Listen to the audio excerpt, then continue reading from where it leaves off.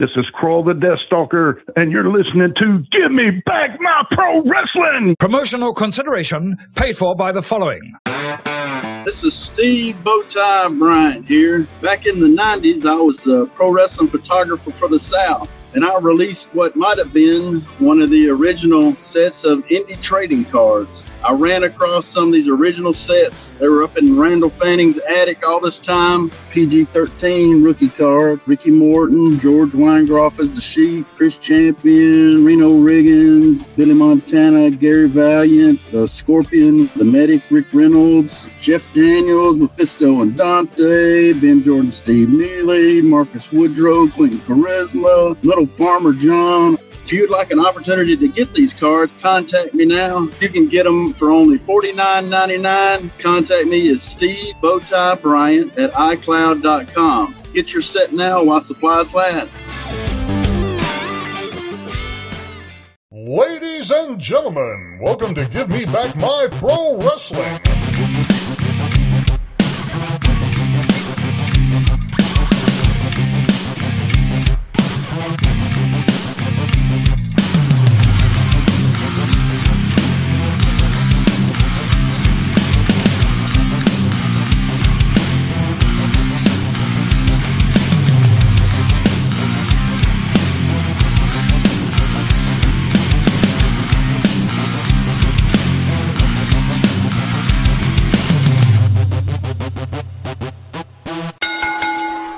Ladies and gentlemen, welcome one more time to the Give Me Back My Pro Wrestling podcast. As always, I'm your host, Jimmy Street, and I'm here with my co-host and my brother from the same father and mother, Jared the Plastic Sheik Street. What's up, brother?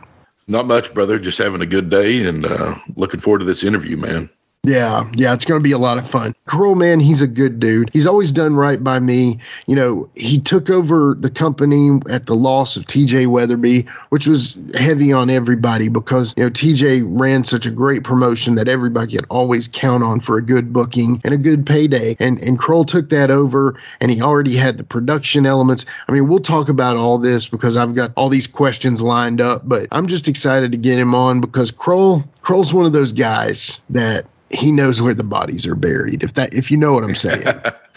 If you know, you know, right? Yeah, if you know, you know. He knows seriously, he's been involved with some of the all-time greats and some of the greatest people that I absolutely look up to, as do I look up to him. So, you know, Krull is definitely somebody that we have to have on our show. That was somebody that was on my very long list, but he was near the top because he's just been so important to me. So I'm excited for you to get to meet him, and I'm excited for the world to get to meet him, you know, and so I love what we're doing right now, man. These guys that have been carpenters of the business, and they're getting hopefully their time to shine through some new eyes, and, you know, people can look them up on YouTube and stuff like that and find matches and see that these people are, just because maybe you ain't seen them on AEW or WWE this year, don't mean that there's not important people in the wrestling business. You know, I mean, there's a lot more that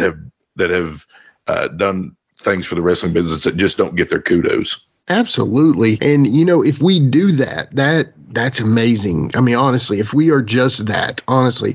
So you brought that up at a good time, and this is kind of a good point I want to make. So we had Shane on, right? You know, it kind of really started with Jeff Daniels, but when we had Shane on, it really opened the door for a lot of people. And, you know, Shane, he's our liaison to all these guys now. And so when we had Shane on, great response. He's still number one by a mile, not by a country mile, but a good mile. And then, of course, you know, we had Hot Rod on, and, you know, having those two guys on in a row almost, you know, it really kind of banged it. And then, of course, the Right Way Reunion, which Shane is kind of the head of, he runs that. And basically it was like Hot Rod was on, the reunion happened, and then after the reunion happened, you know, it was like Shane sent me 100, you know, people to, not really 100, but Shane sent me a good 15 guys that want to be on the show. And then, you know, so it kind of left you and I with the decision to make. You know, we didn't really set out to be an interview show, right? Not solely. I mean, we wanted to mix in interviews with some topics, I mean, we've been blessed with these interviews. So how can you turn them down? I mean, right. That's the way we looked at it. And I wanted to involve you in that because I know you care about the topics as much as I do in our what if episodes. The what if we ever do a what if episode again should be our next one. But other than that, there's so many opportunities right now that I kind of want to strike while the iron is hot. I'm glad you feel the same way. Got some great names coming up. Of course, this one with Krull. Then we're going to have Quentin Charisma, who has another guy that knows where the bodies are buried. And then Rick Reynolds, man, he was Forsaken. He was one of the guys who trained Wolfie D. This guy is one of the guys. He's one of those wrestlers kind of guy. And Rick, honestly, is the nicest guy in the world, too. So excited to have him on. Then after that, the list is long. Our buddy Doug Markham, great referee, came in around the same time that I did and has just really done a whole lot in the business. He worked for MLW and, really, we're going to do more stuff with other guys. There's a bunch of names. Too many to mention right now, but, there's just a lot of opportunities right now. Yes, we will get back to topics. If you don't like interviews, I'm sorry, but, we're kind of going to double down on this right now since the response has been so great. So, speaking of that, why don't we go ahead and get to our interview with Tim Thomason, a.k.a. Krull. Let's get to it, man. All right, we'll be right back after these messages. Hey guys, this is Wolfie D from PG-13. Check out my podcast, Live and in Color with Wolfie D, every Monday at noon. We're talking Memphis, we're talking ECW, WCW, WWF, everywhere that I've been. We even have some great guests, some Hall of Famers on the show with us. Every Monday, Live and in Color with Wolfie D. That's right, it's the talk of Middle Tennessee, the channel you love to hate and the channel you hate to love. It's Brian Turner from Brian Turner's VHS Rehab. And if you're looking for matches from Wolfie D to Jerry Lawler to Dusty Rhodes and the team that put a pimp before your eyes and a goatee between your thighs, Booty Call and Athena, go to lostwrestling.com. See, I made it easy for you. Brian Turner's VHS Rehab. Booyah. Ladies and gentlemen, welcome one more time to the Give Me Back My Pro Wrestling podcast. And today we've got a very special guest on the show with us. Not only is he a professional wrestler, he is also a promoter. He is also a booker. He is also a technological wizard. Today we're going to welcome Krull to the show. How you doing, Krull? Pretty good, man. Pretty good. Yeah. Well, Krull, we always start off with the first question of the show. Goes to my brother from the same father and mother, Jared, the Plastic Sheik. Sheik hit him up with this question. All right, Krull, man. This is a question that I think helps the audience get to know you a little bit and lets them see maybe what your influences in wrestling were. If you could name like 4 or 5 wrestlers that you consider like your Mount Rushmore of wrestling, who would those be? Well, locally, I would say Tony Falk, Tracy Smothers, Jerry Lawler, Bill Dundee. That's awesome. But growing up, Hulk Hogan, of course, Ricky Steamboat, Ric Flair, Terry Funk. Yeah. I don't think any of those names on either list can be argued with. No. I love those guys. Yeah, that's awesome. Yeah, that's a great 2 lists there, man. I appreciate that. Yeah. Okay, well, we're going to start off from the start here, Krull. Talk about your younger days, brother. Where were you born? I was born and raised and grew up in East Nashville, right off of East Trinity Lane. You know where Porter used to run? Yes, sir. Yeah. I lived walking distance to that building. That is wild. That was my first venue I ever worked at in Nashville, so that's awesome. Up until 2015 or 2017. Yeah, okay. And then where'd you go to high school? Maplewood. All right. In the hood, Maplewood. I love it. So what I always liked about East Nashville is when I first moved there with my band, we lived in East Nashville. It was like 7 guys and 2 girls in a house. And it was literally like the real world. And had we had any sense, we would have shot it like a reality show because I think that would have made much more money than the band ever did. But with that being said, there was always a statement that was very true. Hey, welcome to East Nashville. We'll steal your heart and your lawnmower. Yeah. So you were OG East Nashville. So you went to high school. What about sports in high school, man? Did you do anything like that? Well, I wrestled my junior and senior year in high school, and then I would always do the summer football practices just to get in shape for the wrestling. But that was pretty much it. Yeah, you're a big guy, right? What were you at in high school? What was your size? I was probably about 6'4", probably about 290, 320, something like that. Yeah, that's when they get up to men. I remember Jared wrestled heavyweight in high school, and he was always talking about, he was like, when you wrestle those guys, it's you're wrestling men. Even though they're in high school, you're wrestling men, so. Yeah, I mean, there was a guy in a few towns over. I never had to wrestle him, thank God, but he was ranked number 1 in the nation at heavyweight. So pretty crazy stuff. So yeah, so obviously that was it. But when did you start liking wrestling? Probably about the time I was old enough to understand what was on TV. Yeah. But in my household, nobody liked it. Just me. Probably from about the time I was 8, 9 years old. But I didn't get to go to my first wrestling match until my oldest sister's future husband, when they were dating, he took pity on me and took me to the fairgrounds. It would have been 86, so I would have been maybe 15. Yeah. At the time. Yeah. Yeah, that's definitely like our raising too. Our immediate household did not enjoy professional wrestling like we did, but we relied on our uncles and cousins to help us go see pro wrestling like Rock and Roll Express and Boogie Woogie Man. And, there was some kind of outlaw promotion running in Virginia that booked, as they were also working for Crockett, they would also book in Virginia. And I've never found out who ran that show, but long story short, we feel your pain on that one, brother. So, So talk about your start in wrestling. What was your first foot in the door as far as getting into professional wrestling? Well, I mean, the Jarrett school that they ran off the Memphis TV, it was ran out of a local gym off of Conference Drive in a little strip mall called Fitness Trainers. They had the lowest, shittiest ring set up in the corner, and basically they would make you get like a $25 a month gym membership at the gym, and they had about 40 people at the start of it coming from all around the territory, from Louisville, Memphis, or people driving up on a Sunday for a 2-hour class. Yeah. Because, but basically the USWA school was just an extra line of income for Jeff Jarrett, because, the territory was on its ass. Right. So, Jeff was a good teacher, but you could just tell that his heart wasn't in it. It was just, it was just him going through the motions most of the time. The real trainers there were Tom Pritchard and Tony Falk. That's how I got in with Tony, and nobody would, Tony's not going to take a lot of bumps, so I kind of became the dummy, doing all the drills and stuff. So, I definitely got my little money's worth. But that was in April of '92 when I started out there. Okay, that's awesome. Yeah. And I had my first match in Spring Hill, Tennessee against Kevin the Thug Jones in March of '93.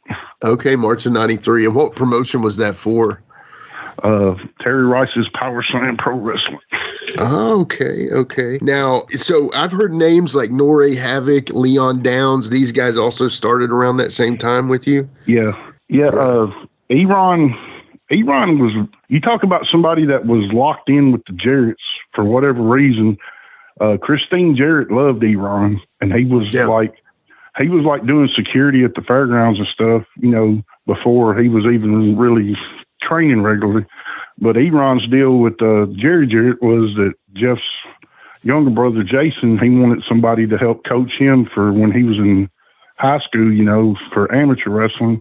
And he, so Eron didn't have to pay for the school, and they really loved Eron, because hell, he was probably the first one out of that group of people that was working. And Eron was actually the one that went to Jeff and Jerry and said, look, Leon and Timmy, Big Krull, they're ready, so start using them. So, because we were like working little independents around here, then they, after a month or two of that, they started booking us, So Eron was the one that kind of went to bat to got us, like, hey, these guys are ready. Go, start using them. So Eron's a great dude. He's one of the better guys I got to know. And I met a lot of great guys, but Eron was always awesome to me, and always appreciated him. Now, okay, Kevin the Thug Jones, man, I have seen some videos about him and laying on some promos, especially for the MWF promotion and stuff like that. Talk a little bit about Thug Kevin. I mean, I don't have anything bad to say about Kevin, but to me, he's your typical Tennessee indie wrestler, lazy, not ever, he's the same as he was the match he had with me in '93 as he is today. He's the same lazy worker, doesn't want to do much, just wants to go out there and do the walk and the talk and and if that's what he likes doing and can get booked to do it, then more power to him. But, me, if it's, if you go to like playing in your band, you talked about, if you're playing the same song or set of songs every night, eventually you want to get better and evolve and learn, play something else, Yeah, at least that's how I am, creatively, Yeah, definitely, for sure. Yeah, that's a requirement, because then you'll start to lose your crowd if you're playing the same songs, just like the same matches. But Kevin always had heat with me, because when me and Tony were running, for about 2.5 years, we were running Madison every Friday on Harris Street. Yeah, and he would come over there wanting to get booked, and we'd book him. Then he'd be outside in the parking lot. And the business that was adjacent to the property we were on, one was like a dentist's office, the other one was like a little hall that they had like meetings for union workers or pipe workers or something. So we had to keep all these properties clean. Otherwise, they wouldn't let us have people parking there, because the parking was real limited. And he would be out there, playing with his gimmicks, smoking dope or whatever, how the boys do, and leaving, condoms and beer bottles and shit. So he was always on my shit list for that. I love it. We're starting hot. This is awesome. The dumb tax shit, just the, Absolutely. That's a high tax too, man. So, the stupid tax we paying dealing with wrestling. So tell us a little bit about the origin of the Krull gimmick. Well, I'm sure y'all have seen it. In '83, there was a sci-fi movie called Krull.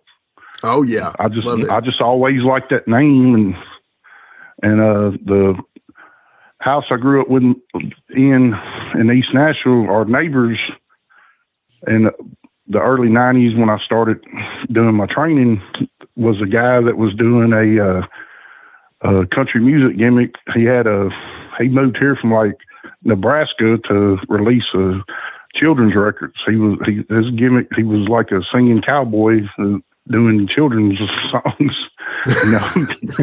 but he was a mastered leather designer. So I just drew up what I wanted as far as my Krull unit gimmick, because originally I had like a Wolverine mask with my other mask that I had.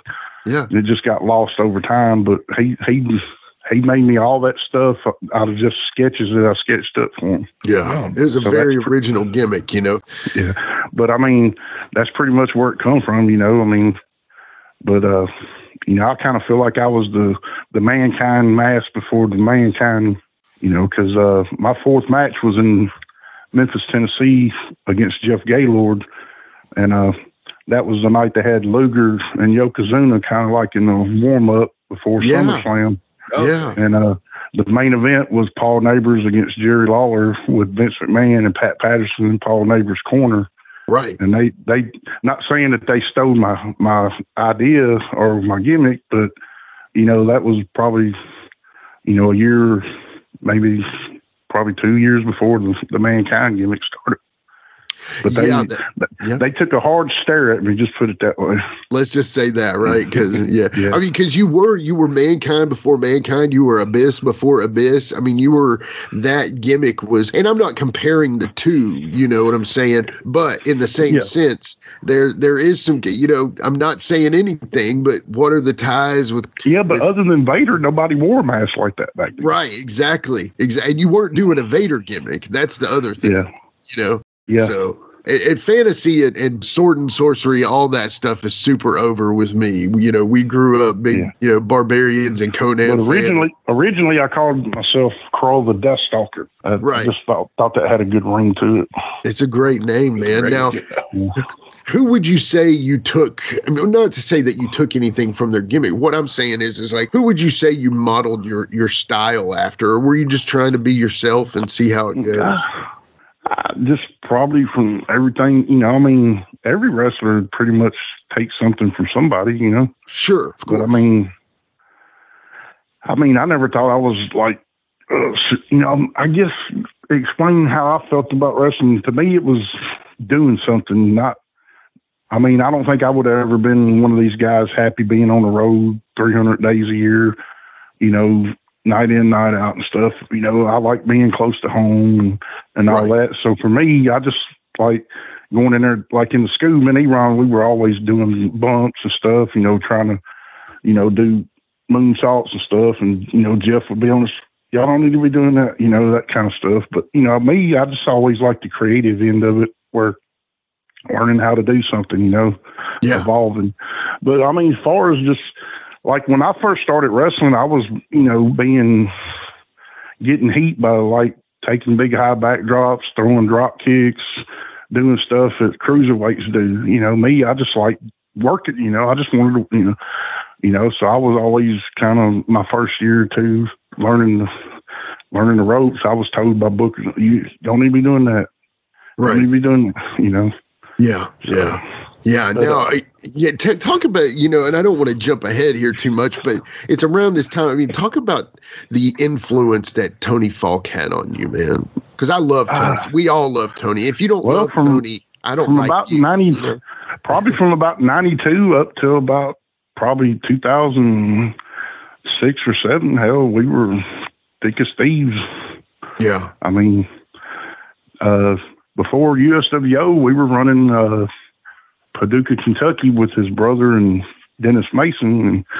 And me and Tony would always Monday nights be at Kinko's Copy making posters after they ran like every other Sunday. So Monday night we'd be at Kinko's Copy cutting and pasting the poster together, making the copies of it, and then overnighting them to his brother. And it was kind of funny because Tony would always have a different pose he would got from Steve Bryan on like one of the Friday or Saturday shows in Nashville. Yeah. And then he would take it out there and have the guy make him an 8x10, and on his wall he'd have like 20, you know, one whole wall in his bedroom was just pictures of him. So it was kind of like the gimmick. Like we'd go do the posters, and he would make sure he get an 8x10 of a new picture of. God, I love Tony so much. He's just so, you know, we fought like the devil to get him on the Wolfie D podcast. That's the shoot, Pally. Because I tell you, the thing, Tony is, I don't know, it's like he, you know, just that old school mentality, like he doesn't want to tell or, you know, but I mean, hell, it's, everything's, you know, kayfabe, hell, 30 years ago was going, you know, shit. Sure. But the cool thing about Tony back then, too, is, like, you know, I think I was 17, and about 6 months into my training, I turned 18. So my first match, I was almost so I would have been 18 or 19 when I started working. And when Tony would call my house, because I lived with my parents still at the time. So when Tony would call my house, you know, because nobody had cell phones back then. So Tony, of course. Tony would call my house, and my mom or whoever answered the phone, he'd leave a message for me, and it'd be his number, but he would say he was Steve Bryant, who was the photographer around here at the time. Bowtie, yeah. So there was still kayfabe back then. Yeah. Just something about Tony, because Tony to me was like a magnet. Yeah, I know, and we're going to get into this later on working for you at Saw, but I tell you, Tony was just like a magnet to me, and I could not ever not talk to him. And it was like every time I talked to him, I took something from him. And, you know, Tony's style, and for the listeners, if you haven't heard Tony, I don't know why you're listening to our podcast, because Tony is such a precursor to even me doing something or any of us doing something. But Tony has that style about him, and it's well known that he talks in promo. You know what I mean? And, you know, LT, Yeah, LT has it as well. He does, and I love them both. Got nothing but respect for both the men, but it's just a promo, and it's great, but it's also kind of like, yeah, and I'm not going to do my impersonation, but now I have heard that someone says that you have a pretty good Tony Falk impersonation. Shit, I ain't done that in so long. Let's see. This is Tony Falk, and you are watching Jimmy Street on Give Me Back My Pro Wrestling, because Krull wants to pay these ribs and aggravate me. He wants to call and talk to my daughter and say, Daddy, it's Tommy Rich. And I yell at her and say, it's not Tommy Rich. It's that damn Krull trying to be funny. And that's a shoot, Pally. That's a shoot, Pally. No, but Tony's great. I mean, Yeah. No, that's awesome. So Tony to me is just one of those OG original guys, and he knows a little bit of everybody. And then once Tony calls me Krull, right? Yeah. So he'd be like, Krull, my damn son. So I could tell you, I could Tony all night. That's oh God, yeah. I love it.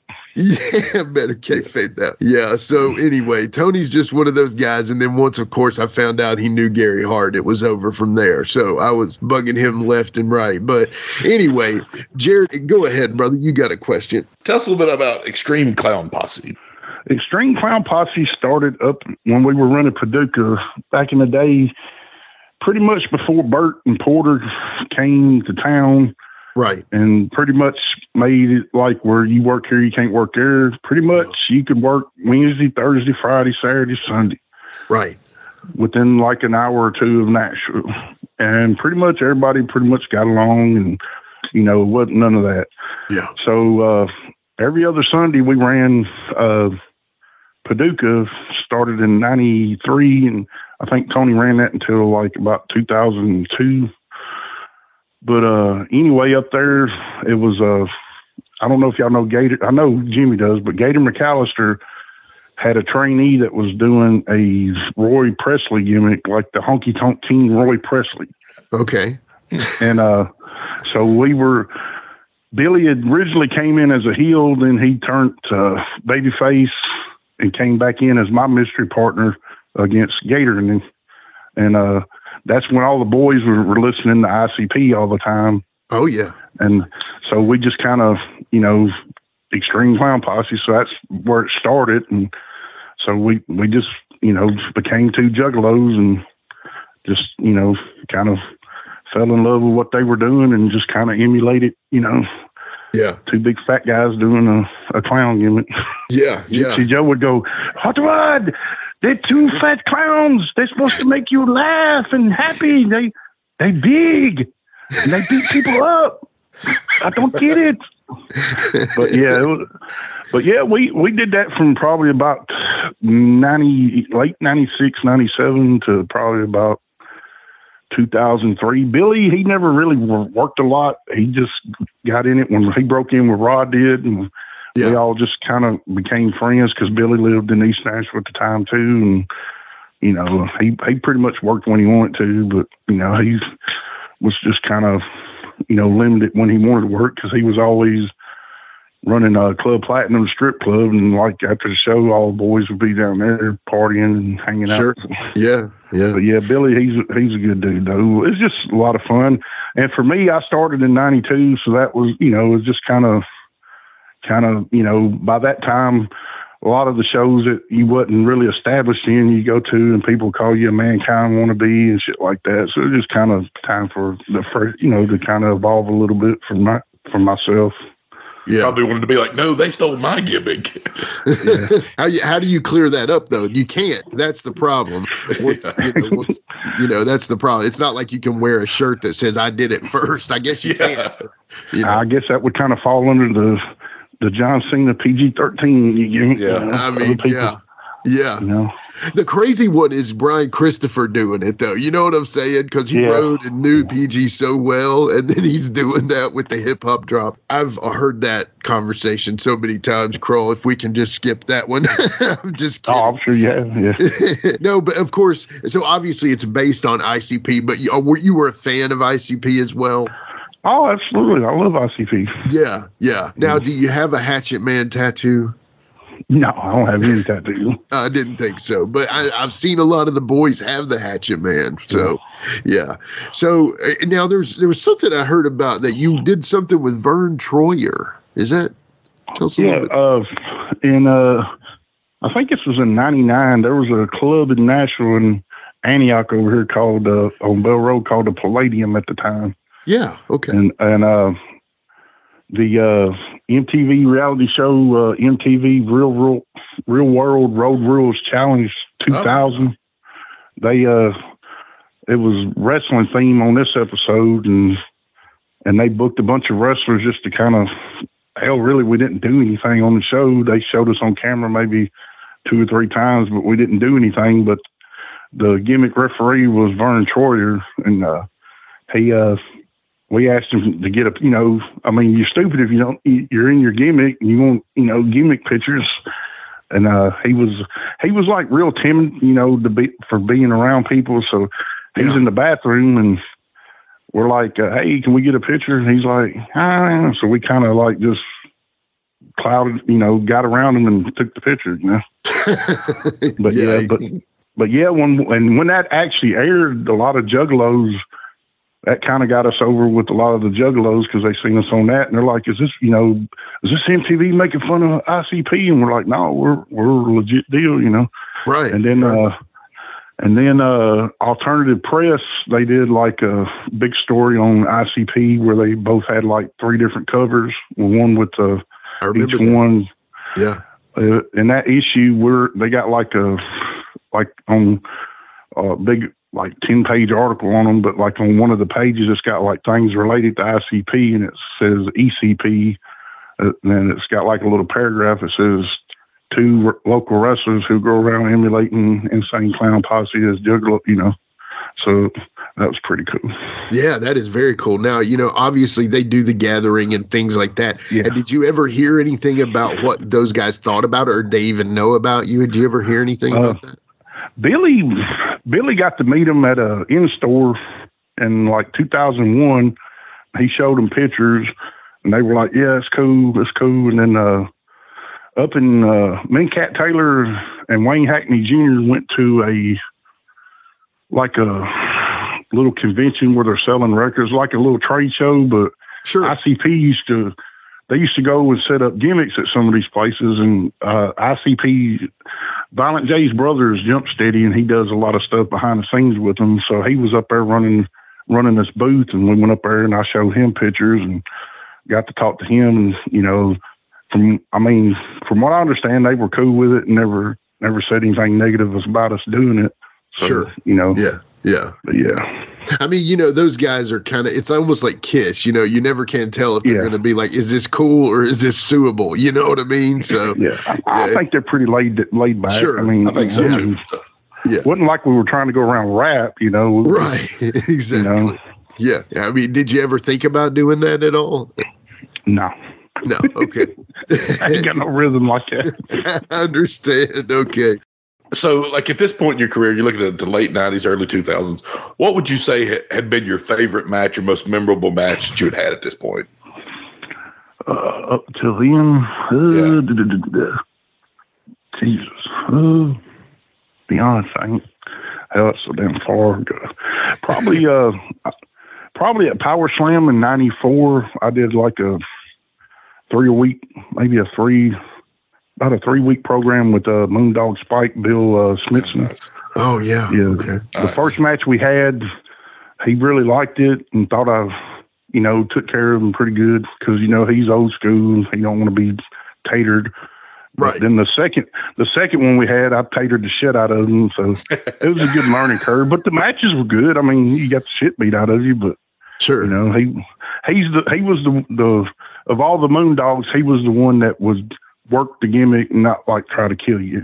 Right. And, and probably one of the better ones to deal with, as far as doing business. Yeah. Hot Rod told some great stories about Larry Latham too, how he worked the gimmick and everything, and those guys are great, and they're honestly, I know they're so legendarily thought of in that area, but at the same time, the Moondogs are a all-time team for sure. Whether you go national or local. Go ahead. I'm sorry. Yeah. But now that I'm sorry, it took me a second to think, but as far as like the Krull as a single wrestler, probably my favorite opponent and probably the guy I had the best matches with was a guy that Tony trained in 94, named Big John White. He was a big guy like me, and he was probably a little younger than me, but we had some pretty good matches. Yeah. But for two big guys that, in their early 20s. But Big John, he was probably a lot better than me, but together we had some real good matches. He was I would say he was more of a natural, like a Stone Cold for a big guy his size. Okay, that's cool. Yeah, very much. But Tony actually trained him and another guy named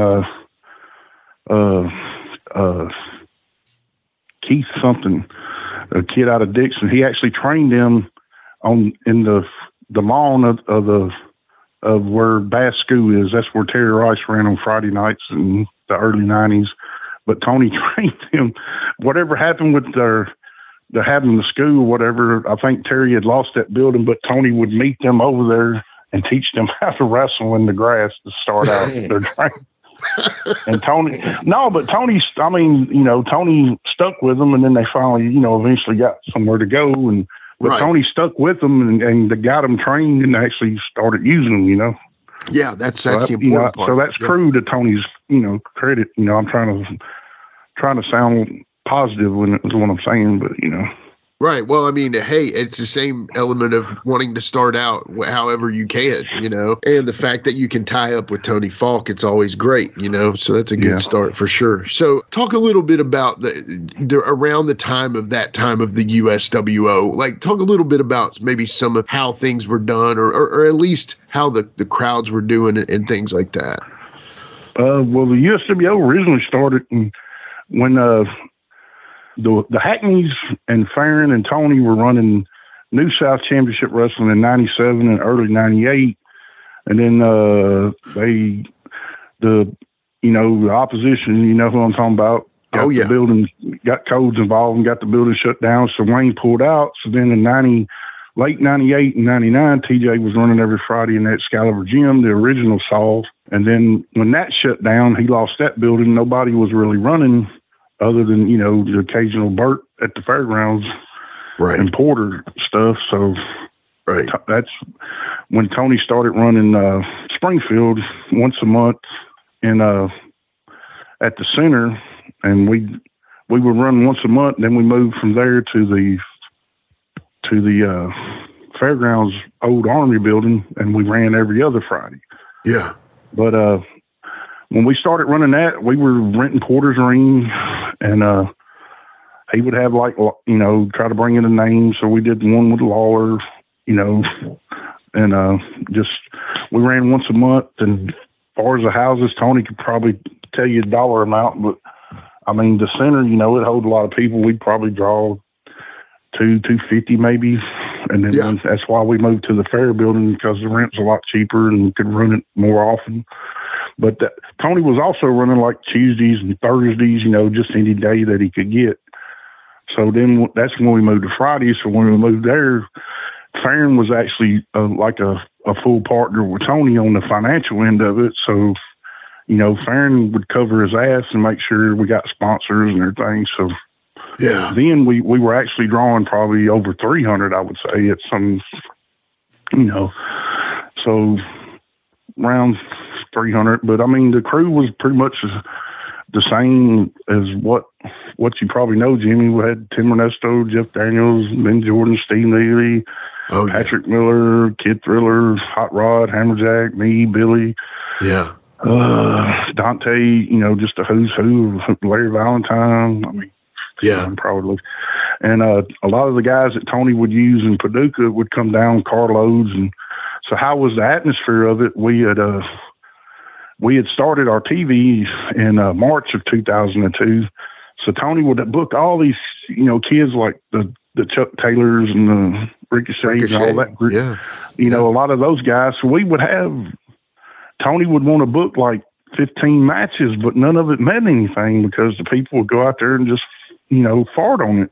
Sure. So, but he was trying to get more, in one night, which I understand why, but a lot of it just, come off hit or miss. And a lot of it just, I think that probably hurt the draw in the long run. But yeah. But our actual first episode of USWO Late Night was on a channel on Comcast. They had a infomercial channel pretty much. And locally, if you submitted a tape, they would, play it. But our time slot was Saturday nights at midnight. Yeah. And yeah. And that spot cost us $18.73. A lot of people don't know that, and that was the cheap. But like if we were on Saturday mornings at like say noon, it would be like $700 or $800. Right. So that's what. But from like midnight to 6 in the morning, the time spots were under $20. Wow, that's amazing. That makes a lot of sense, though, So, but our very first episode, they did something wrong with our tape, and it aired that weekend like 100 and something times. Oh my God! It was airing. For some reason, it would air for like 2 or 3 hours straight, and then like a knife show where they're selling knives, it would come on. Sure. Yeah. And then like our show would come back on for 3 hours. So people was calling us all weekend. I told Tony, I said, damn, I wish it wasn't just a generic show. I wish we had like a big show to plug. At least we would get all that commercial time. But yeah, I think my Comcast rep said that show aired like 137 times between Saturday night and like Tuesday morning. Yeah. Oh my goodness. That's amazing, man. So, but our original run of USWO Late Night, we aired in that slot from March of 2002 to like around probably 09, maybe 08, something like that. So it was almost 6-year run. Yeah. Yeah. That's pretty good.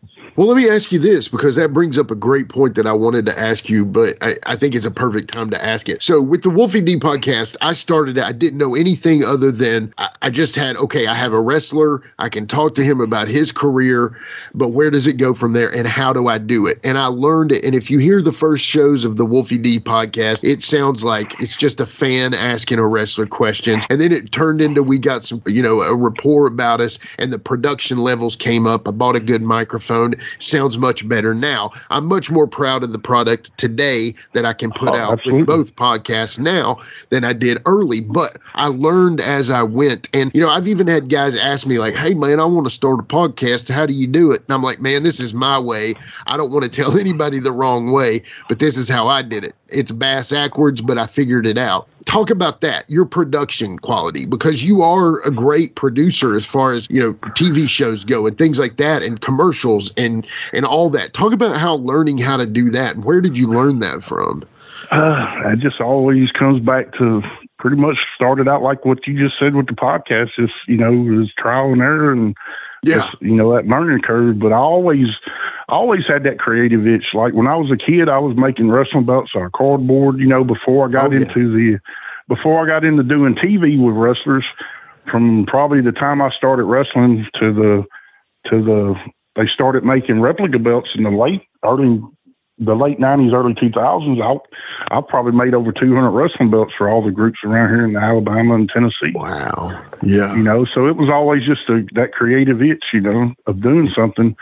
And I mean, it's, just, like seeing stuff on TV, like, man, I can do that. And I just, I was, at the time I started, I was pretty decent with Photoshop, so I could build my graphics in Photoshop and just, I got a computer, and that's when you could, buy a video card and import your analog footage. But the bad thing about that, you had problems with your audio being out of sync, so you have to it was just trial and error. I mean, I'd love to have a dollar for every hour I probably put in the stuff, So you figured, Amen.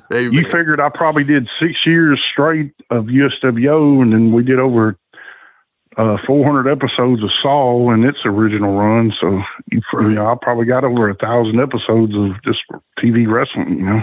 Yeah. Yeah. But I mean, it's just trial and error, you know? It's like, you know, just kind of, I knew in my head what I wanted to do, and I just kind of had to teach myself and figure out how to do it, you know?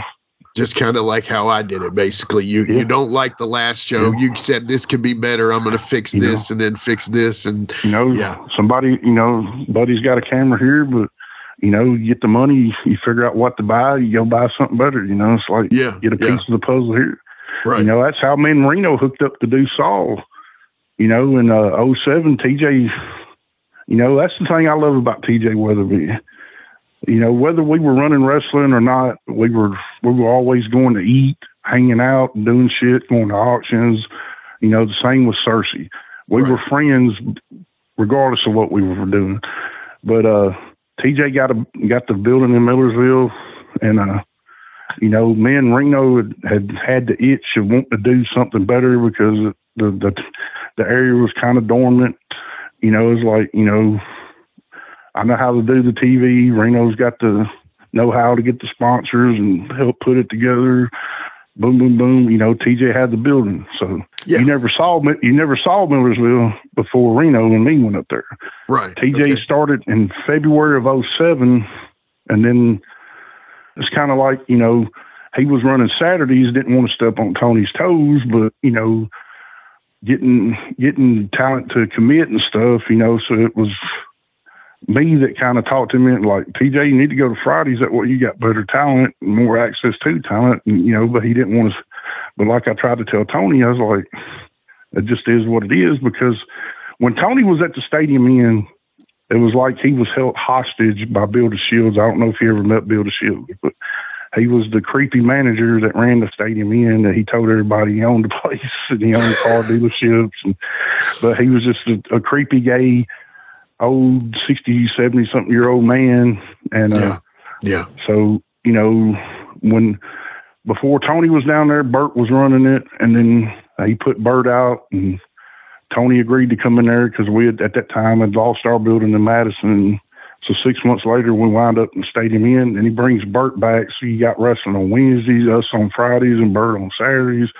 And if anybody ever wanted to know why Tony ran multiple nights there, it was to keep everybody else from running. Yeah. But Bill, then, you know, Bill had to run his own. So then instead of just USWO, USWO ATL, so it was just confusing to the consumer, you know. And Tony put up with a lot of bullshit down there. Yeah. You know, for years, TJ and me told Tony, said, get out of here. You can come up here and run. And, you know, so it took Tony a couple months to build up his motivation to come up there, but he come up there.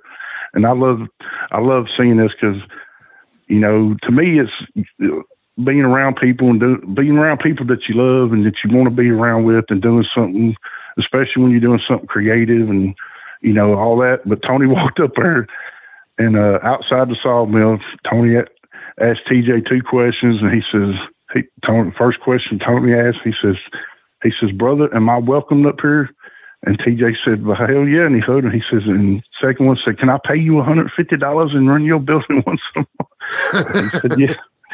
So you got to love him. He was, you know, and Tony's always had like I mean, I don't know if Tony's ever told you his past, but he had a lot of shit growing up and seen a lot of trauma.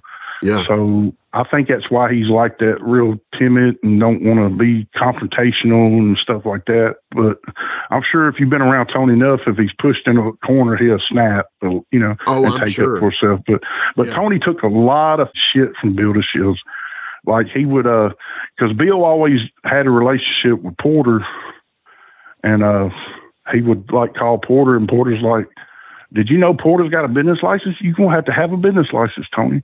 Oh. You know, so Tony would go get a business, you know, so then it was like, well, you're going to have liability insurance. So Tony goes and gets liability insurance. Well, it ain't good enough, you know. It's just always one extra you know, thing. You know, I wish Tony would have, you know, but it's just, you know, is what it is. Well, and the hipsters kind of started flocking to the stadium in East Nashville, Well, Josephus kind of filled the void when I kind of left and was doing Saul with Reno. Yeah. Josephus kind of, stepped in there and they trained him because he was like the Shelby Street Brawl. Josephus was the one that hooked LT and them up with that world and got all those people coming. So, like I tried to tell Tony, TJ's might be running the same night, but it's further enough apart that, you want to draw your people. So it's like, when one door closes, another one's open. It's kind of saying, so cause when I kind of stepped away from the stadium in and was doing Saul, Josephus come in and there was other people that came around and Tony actually probably did a lot better, because when Josephus first started bringing them people, I'm talking about before Joe was even wrestling. Right. They would bring tons of people down there. Yeah. Oh, yeah. Definitely. So it's kind of like the Monday Night Wars. Not that they were at war, but, TJ drew good consistently and Tony drew good consistently. Right. And then just like anything else, it's hard to do that stuff every week and stay consistent. Like when we would draw a big house in Millersville, the next week or two, it might be the shits. And then it's kind of like you build back up and you have your big show and then kind of start over. But yeah. That's the natural progression of a promotion too,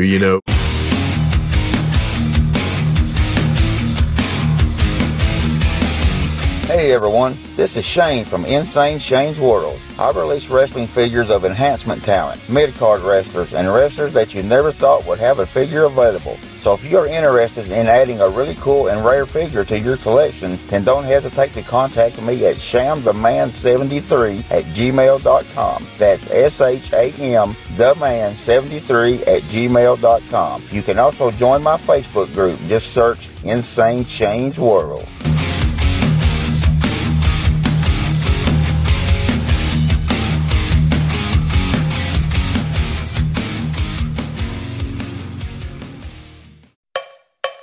If you're a fan of rock and music, I'd really appreciate it if you took a moment to check out my podcast. It's called the Decibel Geek Podcast. We've been doing it for about 10 years now. We talk about Kiss. We talk about Ozzy. We talk about Motley Crue and Guns N' Roses and Metallica.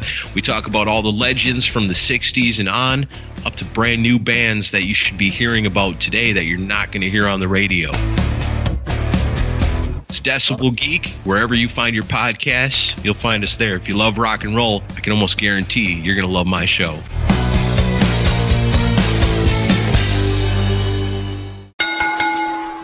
So I remember working for Porter. That was my first promotion. I worked in Nashville, and Aaron Camara got me that gig, and he booked me, and we would be in there, and we would be doing things. And then a lot of the guys like Drew Haskins, Nick Iggy, they would be saying, well, we're going to work tomorrow night at Tony's. And you'd be like, well, I want to go do that. How do I make that happen? And then you'd find out that Porter's like, you can't work for me if you're going to work for that old Tony Falk, And then you finally start to talk to people like, TJ Weatherby would come to those shows. And honestly, I feel like TJ was there because Kevin was there, and also to see if there was anybody worth a damn that he could take and bring to Millersville. And I got to liking TJ and talking to him. And, TJ's a great guy, and I would never say a bad word about the man at all. I don't know a bad thing about him, so it's not that I would say anything, but I love that family. I think the world of them. But TJ said, hey, if you ever want to come out to Millersville, please, talk to me. And that's how it ended up. Now, I don't want to get into all that yet because I want to kind of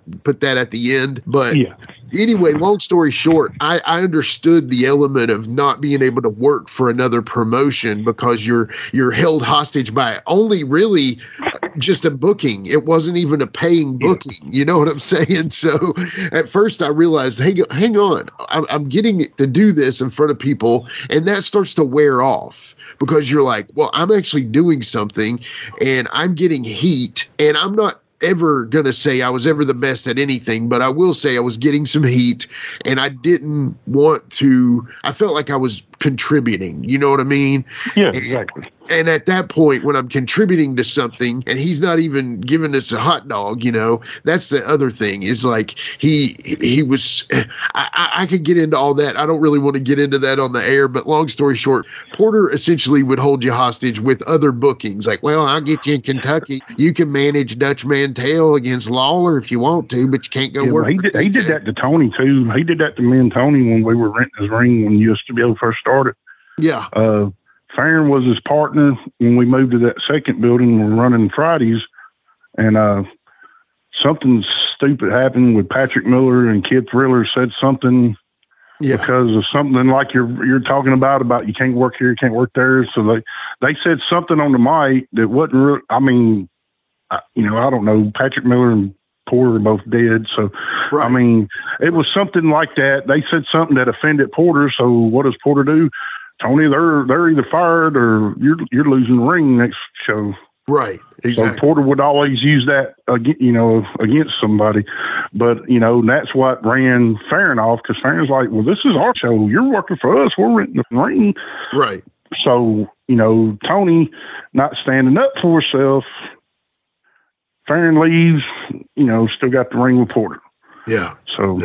Yeah. And to me, I would take 10 Tony Falks over 100 Mike Porters. And again, he's gone. I would never, but it's just. Don't get me wrong. Porter, my problem with Porter was I was standing up for me and Tony. Sure. Yeah. And my problem was me standing up for myself, so, and again, he did a lot of things for me and I'll always appreciate it. But at the same time, it was kind of a deal to where he would hold things over your head. But anyway, so we do a little thing on our show that we like to do that what it is it's like your first thoughts of this person. Whether you want to go into detail, it's fine. Or if you just want to say, great guy, whatever. We do a little thing called the name game. And, I had one planned for Hot Rod, but I tell you that Hot Rod, he don't need anybody to help him talk. Long-winded. Yeah, read his text messages. I love Hot Rod to death, but he don't need anybody to help him talk. He is a one-man podcast himself. So, and he actually should start a podcast. That's a whole other story. But would you be willing to play the name game, Krull? Sure. All right. Well, let's hit that music, DJ, and we'll be right back.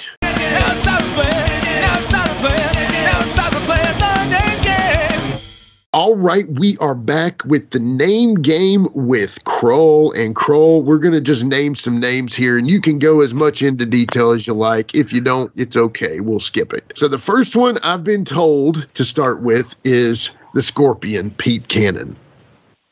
He was the booker for Terry Rice when I first started, and he was the guy that was on me a lot, saying, don't do backdrops, don't throw drop kicks. Big guys don't do that. But no, Pete, I don't think really cared for me at first, but later on, after I think he got used to me and all the water under the bridge, he booked me in an angle in Columbia as like his original partner from the 70s, son or grandson. So I was like the Super Scorpion #2. Yeah, and like come in to get revenge on him. So as soon as that happened, me and him got along fine. Yeah, but I mean.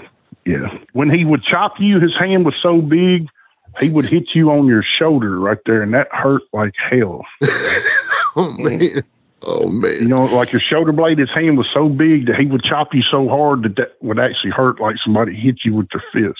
Yeah, man. But no, Pete was a big son of a gun, but he was a good dude. Yeah, and actually stepfather of Wolfie D, if nobody knows that. Yep. So anyway, okay, the next guy we're going to say is Dale Storm. Dale Storm. I actually had to do a job for him.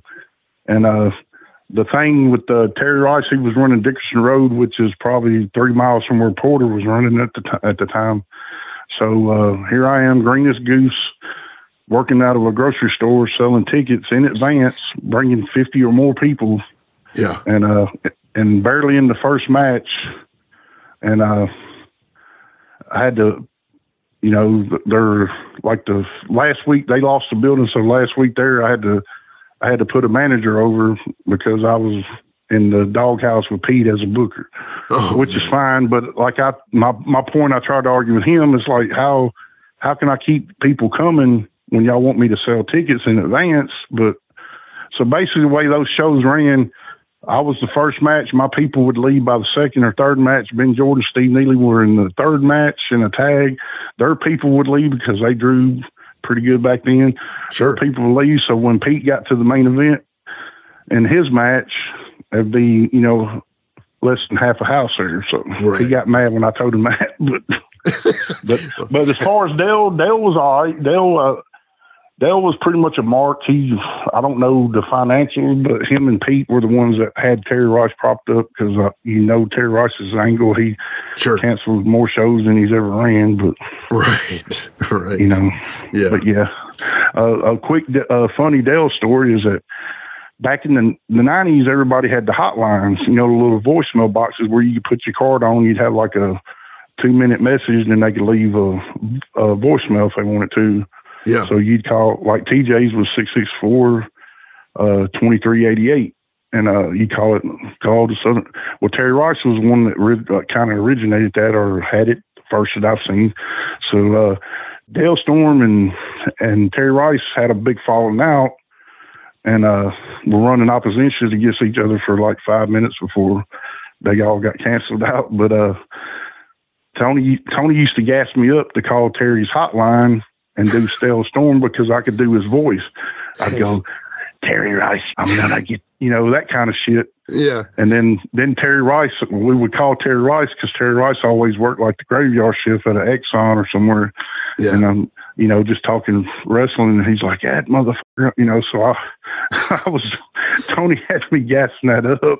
And I'm like, Tony, if somebody gets hurt in this, you know. But Tony used to be bad to gas me up to do ribs. So. But yeah, that was pretty funny, I thought. That is funny. That's hilarious. How about former guest of ours, Hammerjack? What can you say about him? Mr. Two Left Feet. Hammerjack's a good dude, man. He's been around forever. I used to rib him because on his Facebook said he was born in ’88, and I'm thinking, so when you wrestled for TJ in '99, you were 11 years old. No. The thing we always rib Hammerjack about is there's a guy running the fairgrounds after TNA moved to Florida, and he brought Sid in. They had a thing where Sid was working Lone Star, and everybody, was just a throwed out finish, and everybody was hitting the ring, and he was choke slamming. When he choke slammed Hammerjack, I was outside doing the handheld, and Hammerjack's other foot got about 2 inches off the ground. And he sandbagged the choke slam, and Sid, I was sitting there looking. It's like Sid made eye contact. It's like, motherfucker. But no, Kenny's one of my boys. I love him. He's great. That's awesome. How about the we just talking about him just a second ago, recent guest, Hot Rod Biggs. Oh, Rod, man, hell, he does my taxes. Shit, I wish he's in a better spot financially for himself, but he's been going through some shit the last few years with his health and with his personal shit. But anybody I could help, I've done a lot for him. He's done a lot for me. But shit, I thank the world of Hot Rod. He's great. This is my bad impersonation of Hot Rod, but it's all in love, okay? I just remember hearing, Jabba Street, what is he going to do tonight? He's got Sean Hoodrich. Are they going to get that victory? I'm just, love Hot Rod. Probably one of the main reasons I love Rod is because as a booker trying to run a show dealing with egos and babies and all the bullshit and personal drama people bring to the show, Rod will show up and whatever you need, regardless of whether he agrees with it or disagrees with it or likes the guy or don't like you, he will do it. And he will thump somebody for you too, man. He's a guy that will fight. If he's your buddy and he's your friend, he will fight for you till the end. And I know that rhymed, but what I mean by that is Hot Rod is a real one. You know what I mean? Oh yeah. Yeah. I tried and true. Yeah. And that's absolutely admirable of him. Love him to death. Think the world of him and always will. I never knew because, I would never catch our show live, unfortunately, and I didn't have DVR at the time. So when you had him on YouTube now, I've been watching him and I was like, man, he was putting me over like $1 million. Like I never knew it, and I bring it up to him and he's like, oh man, I just doing it. That was my job. I didn't. And I'm like, I appreciate that though. You don't know how much that meant to me because I never knew it at the time. It was awesome to hear. So, okay, the next guy we got coming up is Devon Day. Tell us a little bit about him. Man, Devon, man, it's sad he's no longer with us, man. There's like so many of them around here. But Devon was from up around Paducah. He was some of the ones that come in the carloads. But, I mean, what a talent, dude. There's a match on USWO and from 2002, him and Eron, man.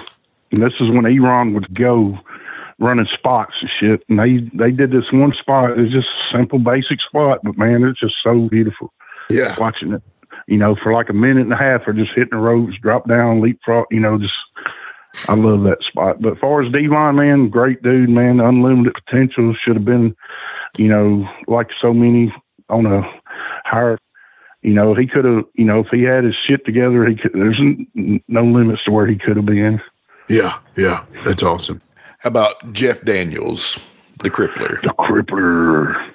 Rather go to my mama's funeral my own. They don't call me the Crippler. But Jeff, I've never had a problem with Jeff. I mean, he's always, whether I was booking or he was booking, he'd always show up and do, he's a good all around dude, Yeah. When I think the best he ever was around here is when him and Timmy was together. Oh yeah, disturbing behavior. Love him. Yes, sir. Yeah, well, I'm going to bring that guy up too. The man who could scare anyone, and he's actually just a really chill guy, is Mr. Tim Ernesto. So, oh man, if anybody around here doesn't love Tim Ernesto, damn. We're actually trying to find him for the show that we're doing coming up. Yeah, I mean, he just where he's been and what he knows and what he can do. Just seriously, I mean, we did a big USWO taping in March of 2005 at the Grand Slam with Shane and them, and we did a big angle at the end of it where Tony stayed babyface, but the rest of the USWO got into it with the CWA. It was actually pretty good shit. Yeah, and just to kind of return the favor and them to Shane for letting us come in down there doing the Sunday taping, and we actually packed the damn thing out, which surprised me. So, at the end of the night, I'm turning heel. Tony's still babyface, and the whole, it's like the locker, So, but Ernesto, for some reason, was mad at Anthony Wayne because he had said something smart about the Saw gimmick, because he made a comment about something about learning to work the gimmick. Oh, so the first time Ernesto had seen him was at this taping. So he was like, I'm going to get the motherfucker. I'm going to get the motherfucker. I was like, well, wait till after the show's done. Everybody's out of the building. Y'all got something to say. Take care of it then. So, sure. So when we're doing this big, beat down, it's kind of like a battle royal, but it was all the, it was like a big pull apart with 10 Columbia guys and all the USWO guys. Yeah. So it's like, Shane had somebody had Anthony Wayne I think Shane had Ernesto down in the corner, like with his foot on his throat, like choking him, and then it's like somebody, like a battle royal, Shane pairs off with somebody else. So Anthony Wayne comes over to the corner and it's like somebody turned the damn light switch on. Ernesto was back up on his feet, just like boom. But man, as far as the best striking, punches, kicks, man, just like, Cahagas, man, his striking, his punching, everything's just on point, man. Yeah, absolutely. Yeah.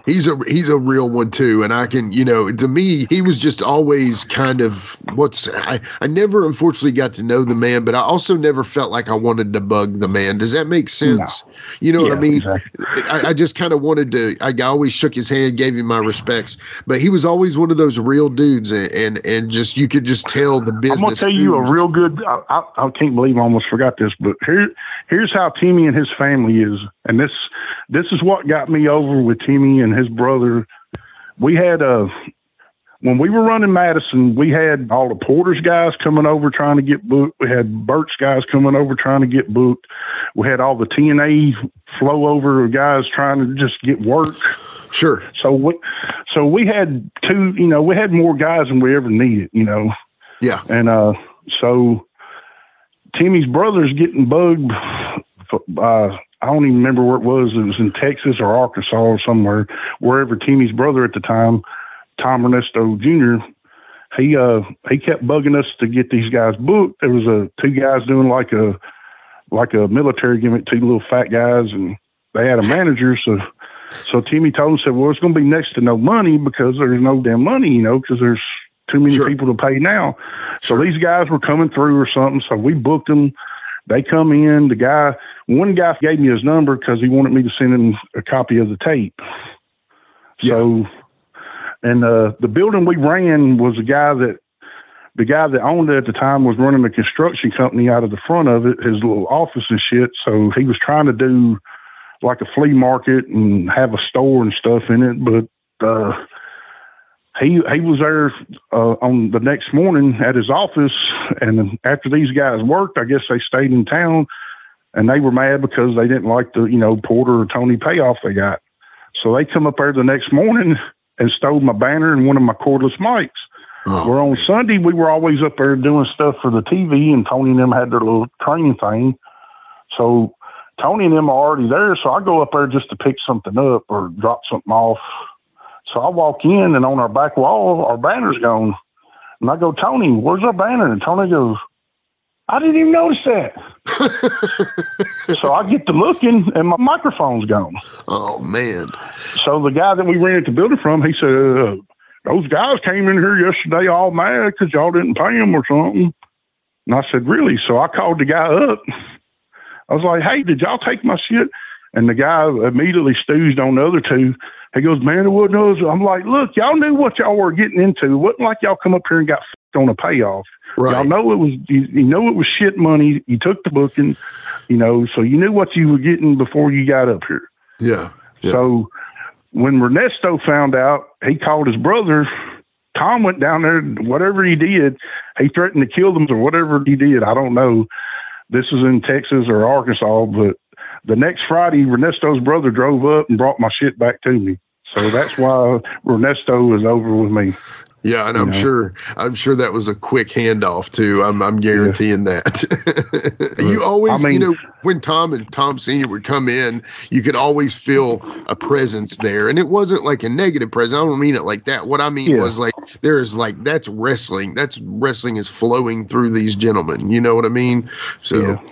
Yeah. But Brian, I gave Brian a bunch of. He comes up every now and then. I give him a bunch of stuff I find, but I gave him some little mini shoot because when I first started playing around with doing TV and stuff, that's when Tim and Jeff were the NWA tag champs. So I got a lot of stuff with them. They're like shooting, taking shots at Bert and different little cute little shit. So he's got some of that he'll be putting up pretty soon. Well, it's funny you brought him up because he's become a friend of mine. I didn't actually know Brian because he'd gotten out of the business by the time I got in. And, we've gotten to know each other because we're both now, in this content creation world that you've been in for so long. And talk about Booty Call, Brian Turner's VHS Rehab, Brian Hardison. Talk about those guys, Dan, everybody. Dan and Brian, hell, I think they were working for Porter and them when they come around, But Brian and Dan, they were in that little clique with Kid Thriller and Slacker J, and they were all kind of mentored by Corey Williams. So they were, they just, which Slacker was one of our, diehard guys at the time. So they just eventually, made it from Porter's end over to our end. We just started using them, and that's when they just kind of meshed with Athena in the mix and just kind of took off like a rocket for us, Great team. Great. Yeah. Athena, I always heard this, and I'm not saying that I'm any good as a manager. We're not getting into that. I don't need to hear this. But what I'm saying is a lot of people would say, yeah, you're pretty good, but you're no Athena. Well, and I was like, I can't compare to her. I'm sorry. Yeah. And in so many ways. Exactly. But the thing I like about Athena is that she was always outgoing. I don't know if you ever watched a lot of that USWO, but we always had Tony would get on the mic and talk about Genghis, the guy that did our commentary. Yeah. He was just another guy that hung around, became like the voice of our show at the time. And Tony was talking about with all these girls coming in from TNA, like Tracy Brooks, ODB, and the beautiful people, which I can't think of her name, but the one that was married to David Richards. It was 8 or 10 women. We would have women's matches every, but anyway, Tony got on the mic just making something out of nothing. Is going, we're going to have a win a date with Genghis contest. So then Athena just kind of took that and we started doing all these vignettes.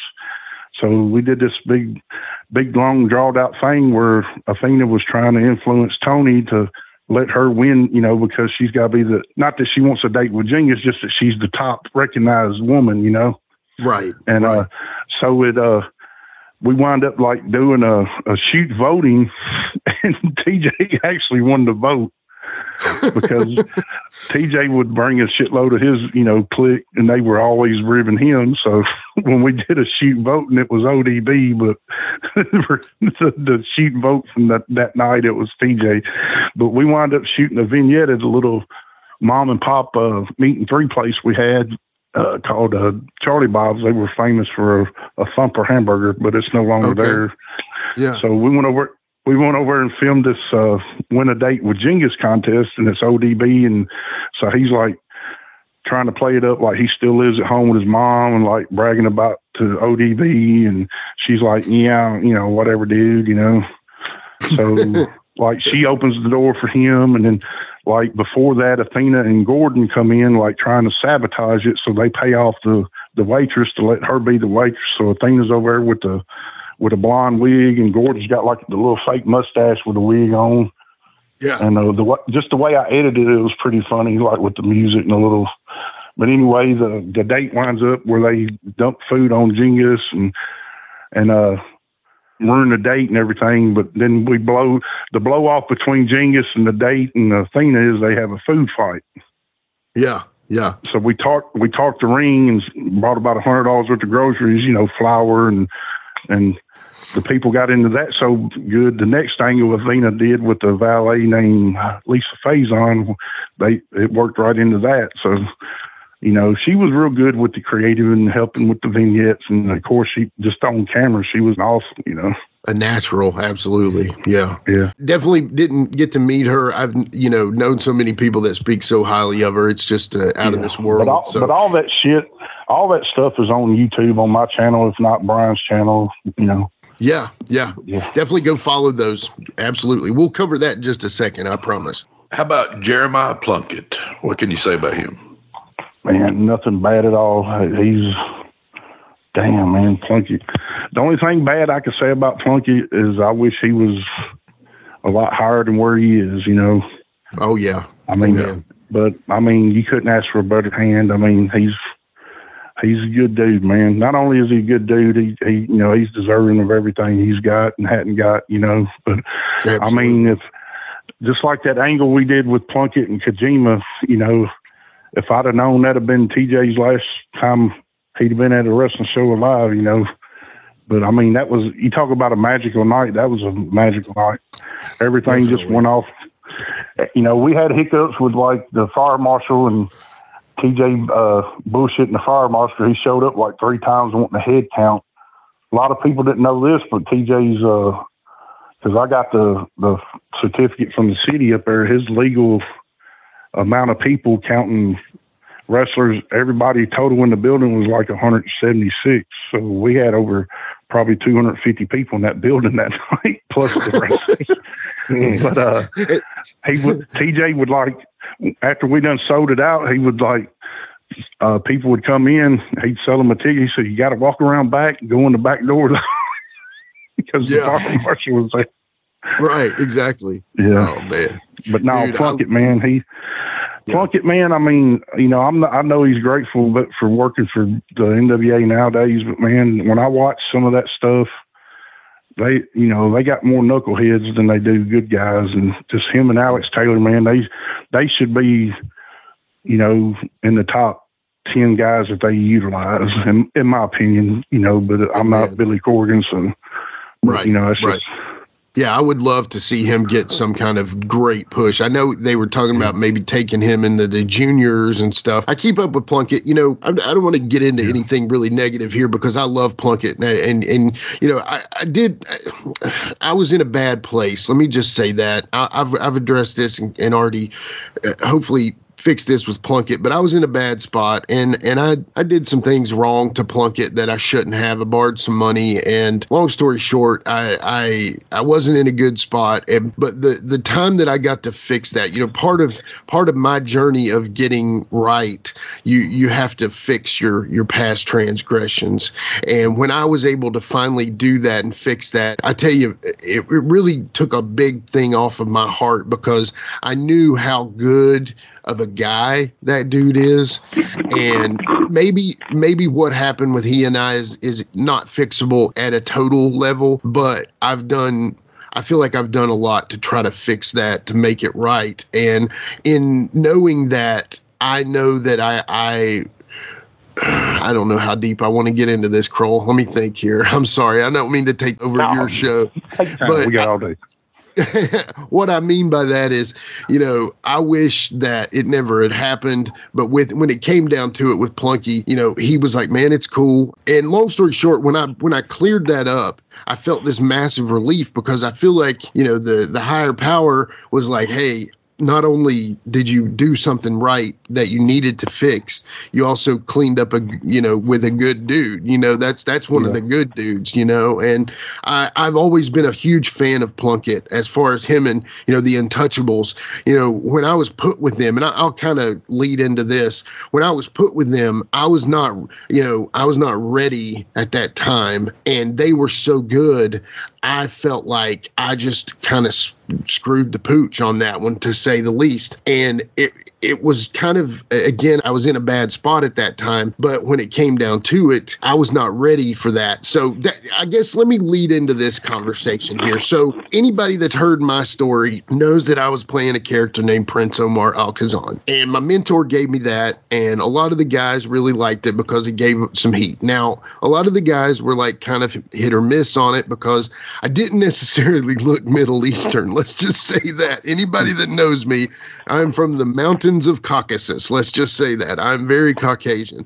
And I had guys like Burt Prentice, Dutch Mantell saying, man, why are you doing that gimmick? You don't, that doesn't make sense, So when I was doing that gimmick, TJ hired me to come out to Saul to do that gimmick. And he brought me and a guy named Dyron Flynn, and we were working there. And that's when I first met you. And we started talking and stuff like that. And I kind of got out of the business. And again, because I was not in a good place personally at that time, some of this stuff is a little fuzzy, but we leave Porter's, end up going to TJ's, working there solely, end up leaving, coming back. And then you and I kind of have a talk, and you're like, hey man, I don't really see you in the Omar gimmick, and I want to do more with you, but I don't really see you in the gimmick. And can we do the Jimmy Street? And kind of lead me into the thought process that you were having at that time. Well, at the time, Reno and Paul's partnership with the TV was just kind of in the toilet, and I had to kind of been dormant for a few months and just sitting on the sidelines, and TJ had always wanted me back up there. So I told him, well, if I do, Reno's going to give me the TV. So, we were on a, pretty good channel at the time, CW58. And just, yeah. But look at it this way, Jimmy. What you see, how you see something is not how somebody else might see something. So a fresh pair of eyes on something might give you a better perspective. So, in 2022, with all this ideology of politically, you think you would be doing that gimmick without getting No. You see what I'm saying? So that was my mindset, is we couldn't put that on TV without offending somebody. Sure. It wasn't nothing against, now like in Columbia or some of these little towns like in Millersville, just on a non-televised event, you could have got by with that probably today. But, Right. But it wasn't nothing personal. That's what guys used to kill me when I was always a booker. It's like, well, I don't think Krull. Well, I don't have to like you, and it ain't about liking you. It's about bringing a group of people together to be something bigger than an individual. You see what I'm saying? Absolutely. No, and I don't want you to think I'm coming at you like that. No, I understand. I've been through that. I've been shit on as a worker, so I've been one of the boys. I don't feel like one of the boys anymore, but I've been on both sides of the team, so I understand. No, just like with not to get on a tirade about Dyron, but I don't have a problem with Dyron. How he feels. I'd like to sit down and just personally talk to him. Like, well, why do you feel this way? Yeah. Because when I came back up there in September of 2012, TJ's business was in the shitter. It was. And Marcus Pastorius was just using him to launch the Crossfire bullshit. Right. And not that it's bullshit, but to me, he's bullshit. But, that's a different story. But, at the time, when I come back up there, everybody had been the champion multiple times except Dyron Flynn. That's why I put the belt on Dyron. What do you think the first thing TJ said to me when I put the belt on Dyron? Why you put it on him? Yeah, exactly. I'm like, so I could get that reaction out of people. If you feel that way, the people out there are going to feel that way. Right. So, let me say this real quick. So I leave there. You talk to me and you're like, hey, man, I don't see you in the gimmick. We're going to be doing TV. And it was understood. And I don't even think I gave you any pushback on it because I was losing my faith in the gimmick as well. When you hear, Bert and you respect Bert, when you hear Dutch and you hear other guys saying, I don't think you should do that gimmick. I don't see you in that gimmick. And you start to think, well, maybe, my mentor was doing it as the same thing that you said, like in CWA and in Columbia, like in Millersville without TV. That gimmick can work off of TV, but if you're going to go some things. So to kind of keep my story going here just a second, you tell me that and I'm like, okay, I'm fine with it. And I'm feeling good because you were not somebody that was like, we're taking it off of you and then we're going to, throw you in the pits. It wasn't like that. And then I'm leaving and I shook TJ's hand coming in and shook it leaving all the time. Always talk to him for a second. And TJ kind of came to me and he was like, you okay with that? He was like, you okay taking the gimmick off? And I said, yeah, I'm good. It makes sense what he's saying. I honestly never had a problem with it. Now, again, other people were in my ear saying, I don't think you should do that, but it was what it was. And I was happy about it. Now I come back and you put me with Plunky and Drew and Plunky at that time as the Untouchables were firing on all cylinders. Okay.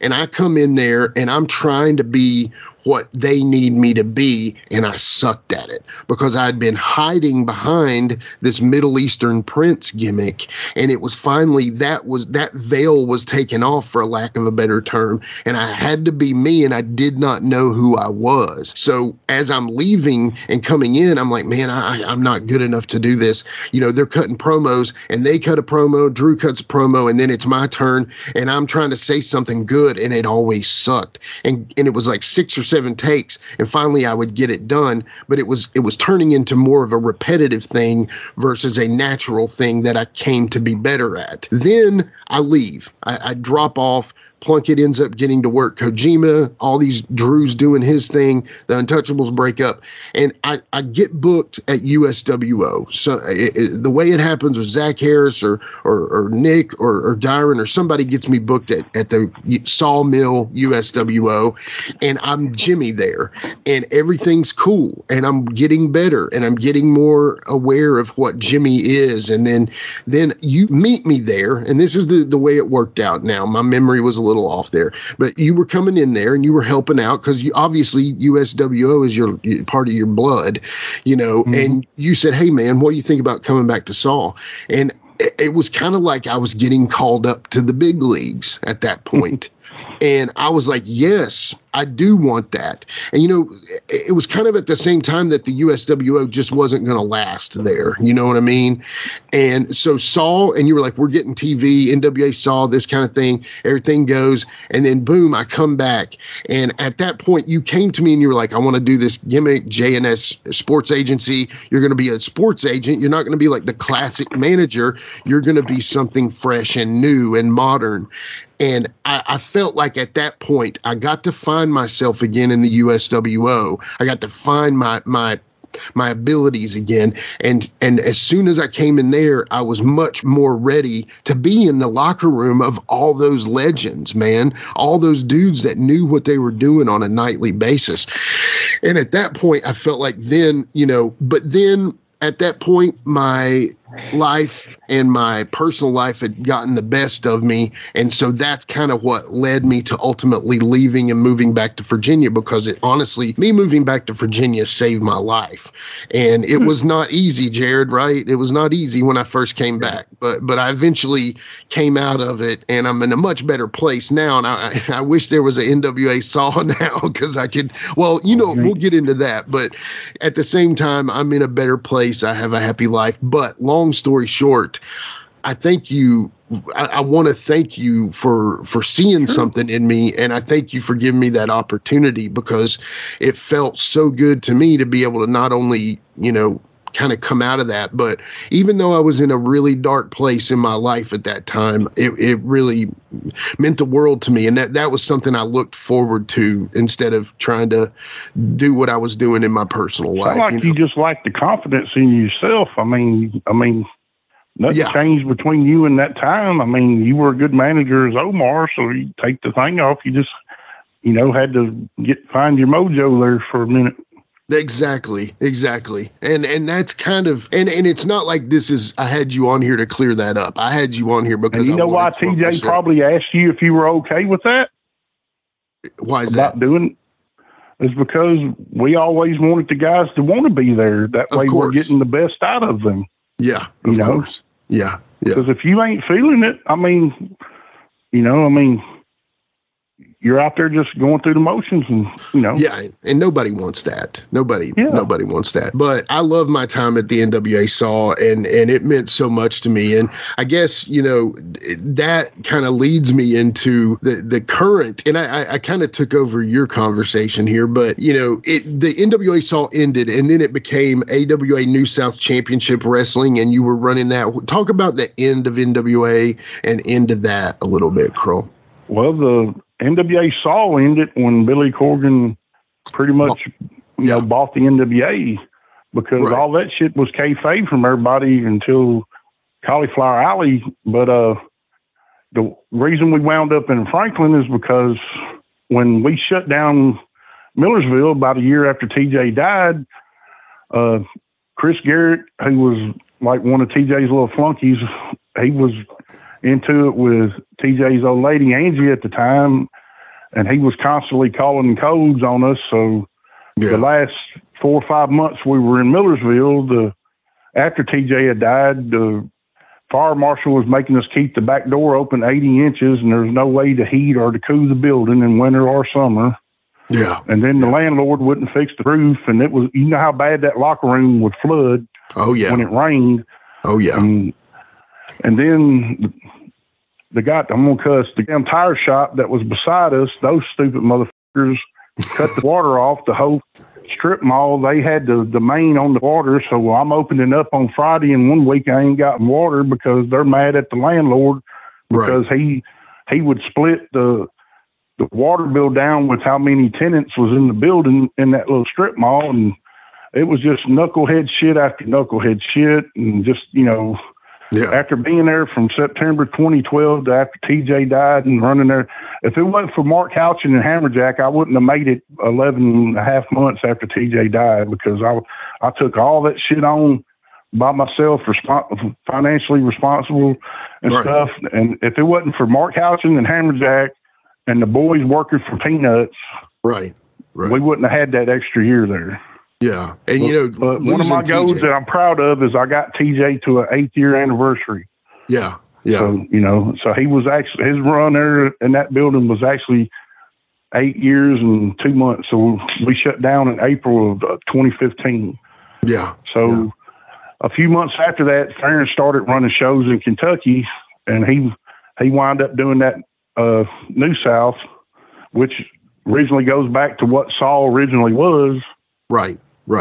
So, it just kind of came full circle, and, Farron asked me to help him, and I still had the TV, and so we just kind of meshed together, and, I was still an NWA promoter, so that's how it became NWA New South. And then a year or so after that, he sold it to James Carver, who did the Mr. USA gimmick at the time, who's one of my best friends.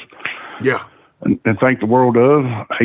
For some reason, for about the first 2 years he ran it, I stayed up there and booked it, and we had a pretty good little run there. Got the building looking good for TV, and then, so that's pretty much how that came about. Yeah. Yeah. And I mean, it was kind of like I'm getting my head right, but I'm also got that fear of missing out. So I'm watching it from afar and kind of like, man, I wish I was there. Looks so good. But the loss of TJ, that was such a major loss for everyone. And, that man put a lot of faith in me before a lot of people did. Porter booked me because someone else, Aaron, told him to book me. He wanted to bring me in and do this gimmick and all that stuff. Not knocking Porter, but I didn't have any kind of like deep kinship with him. In certain ways it's thankful, but in other ways I could have learned some stuff from him. But when it comes down to it, TJ, I had such a deep thought and caring for. The loss of him, I think it was felt by so many people there. And I know I'm just one person that felt it, but I know there was the whole building that night, the tribute to him, and the boys won the titles and, all that. It was just such a special night. And I really got to give you kudos for how you did that, because not only were you taking on the weight of the world at that point, you know what I mean? And you were, I'm sure, and nobody knew that because you never let it show, you know what I'm saying? But the other thing is, you're replacing somebody who had been there and had been such a major presence. It had to have been tough, Yeah. Yeah. Yeah. I mean, I'd give anything just to go and eat and sit down and just talk to TJ, because after that show with Plunkett and Kojima, me and Cersei had to fly to Vegas that Saturday morning. So it's like Saturday morning, we get up, I go to TJ's to settle up with him, because me and Cersei paid for Kojima, but we did a meet and greet. So I had, ticket money to give him. And plus he didn't want to pay me in front of everybody. Yeah. Because I had so much fun that night, because like TJ was hanging out, because that's why TJ ran wrestling. It was like his family's weekend cookout or going to the movies. It was their little time to socialize. It's just as much, and he loved. And one thing I loved about Millersville is seeing TJ look out that concession window watching his kids wrestle. Yeah, it was beautiful, wasn't it? Yeah. Yes, it was. But so anyway, like after the show, I wore out, because man, I'd be working 10-hour days and getting off at 2 and flying to Millersville, and so my Fridays were like an 18-hour deal sometimes. Yeah, and so I'm sitting up there. It's like after the show, and TJ's like, he's not wanting to smart, because and that's another thing. TJ, I don't know what he made, but he had to make some good money that night. Yeah, yeah. And he's like he's like trying to talk to me in front of everybody. He's like, "Can you come by the house in the morning?" And we settled up on it. I said, "Yeah." So next morning, about 10 o'clock, I go to his house, and him, Kevin, and one other person, I don't remember who it was. But so we settled up on our money, and I went to Vegas, and that was the last time I actually talked to TJ. Man. Was in his house that Saturday after that. So Nick Nikers texted me that Tuesday, and we're flying back Wednesday to coming back from Vegas. And, he texted me, said TJ's in the hospital. Yeah. So, so we get back from, hell, I don't know if you were around when he was in the hospital. 2 weeks he's in the hospital, but man, there was a ton of us always out there around the clock. Oh, yeah. Yeah. I came and saw him a couple times. Yeah. Well, it was always 10, 12, 20 people out there. Oh, yeah. You were there when I came in there one time. I remember that. But there was many nights Cersei stayed out there around the clock with some of them. Yeah. But not just the wrestling, man. TJ, one thing that really touched me about TJ is Chicken Hat Charles lived up the street that I lived on. Right. And his mother died, and his mother's the one that took care of him. Yeah. TJ called me crying, wanting to make sure somebody was going to take care of him. He was going to let him move in with him. Wow. That's the kind of person TJ was. And that if you don't know who Chicken Hat is, he's probably what is that guy that's the WWE fan that was always at every show? He's like, he has a Russian name. I can't remember. Yeah. Somebody put it in. He's like an ECW, the hat guy that you always saw in front row. Chicken Hat was and he could be at anywhere from the, the fairgrounds with TNA, WWE at the auditorium, at the municipal, or he would be at the local shows. And, I've got so many funny things about Chicken Hat, but one of the things I remember is you would give me the microphone and I would walk out and I said, if everybody could just shut up for a second and I can get past y'all's stench, I'm going to say some things. Oh God, shut up, Chicken Hat, his voice, he would dance like nobody was watching, you know what I mean? And, Chicken Hat is a legendary fan. I was going to ask you actually, how have you heard about him? How is he doing? Or The last time I've heard about him is that his brother's taking care of him, and he lives somewhere in Florida and was working or works at a Margaritaville. Oh, okay. Well, good. I'll tell you a real quick story with TJ and Chicken Hat. It was just a regular night at Millersville, and it was like the middle of the card, and TJ, he'd sit out, and he was still sitting at the lobby doing his envelopes, and he called, I was coming through for something. TJ said, "Come here, sit down." He said, "You got time to sit down?" I said, "Yeah." He said, "Watch this. Like when the bell rung for the match to start, Charles would run to the bathroom and make sure the light's out and the door shut, and then run back to the seat before the matches started." Yeah. I mean, I don't know why, if it was OCD or something or what, but TJ said, watch what he's doing. Yeah. And he did that. TJ's like, he does that for almost every match.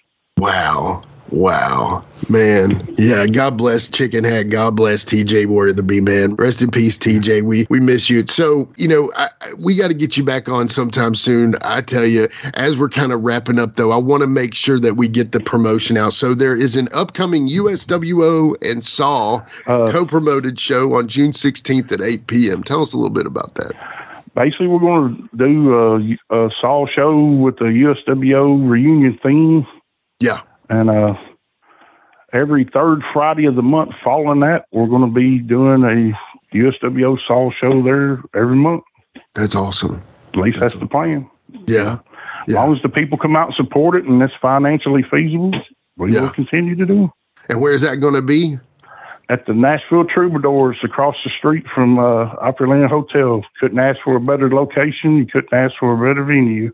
Yeah. Now, I saw some pictures from the previous SAW show. Yeah. It was gorgeous in there, man. Looks amazing, We had probably close to 400 people in there that night. Yeah. Well, I hope y'all do well.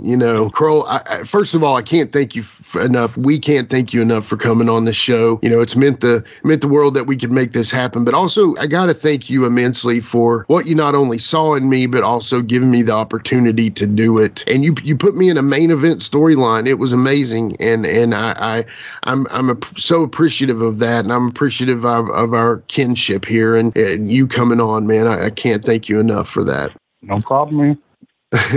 Well, Jared, Jared, do you have anything else you'd like to ask? I guess I'd like to ask just a follow-up question, the one I asked earlier. So at that point, you had a favorite match. Now, what's your favorite match from your entire career that you've had? From my entire career.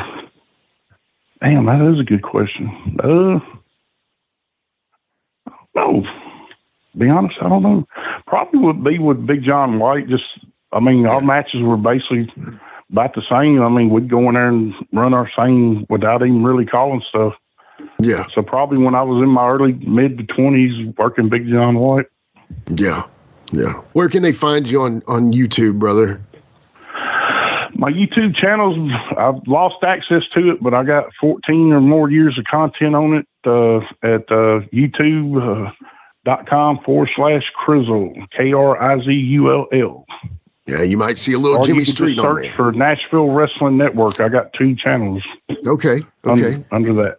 Yeah, there's some great stuff on there. Highly recommended. Of course, we always represent our buddy Brian Turner. I see some stuff on there too. He's always funny. He's always like, man, some of these guys are killing me with this, putting stuff on there. I know it's a fight because we have our own YouTube channel. Of course, that's GMBMPW with our own stuff. But, I know YouTube's a battle to get subscribers and not only to get views and stuff and the algorithm and all that stuff, but everything you do is always something that I appreciate and support, Krull. So once again, we deeply thank you for coming on, brother. And like I said, somewhere down the line, we'll get you back on here and talk some more about because we need to tell the story of how the NWA didn't want Jeremiah Plunkett working the New Japan Legends. Well, that's an episode in itself, and Plunkett don't even know all the ins and outs on that. Well, I tell you what, we'll get you back and we'll tell that. Maybe we'll bring Plunkett on with that. That's a good idea. I love it. Well, for the Plastic Chic, Jared Street, I am Jimmy Street, and for our great guest, Krull the Death Stalker, Mr. Tim Thomason, we're Give Me Back My Pro Wrestling. We'll be right back to wrap things up after these messages. This is The Big Picture, Michael Jablonski.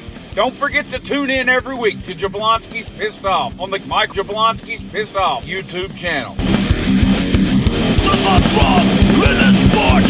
He's gonna tell you all about it. He doesn't care what you think.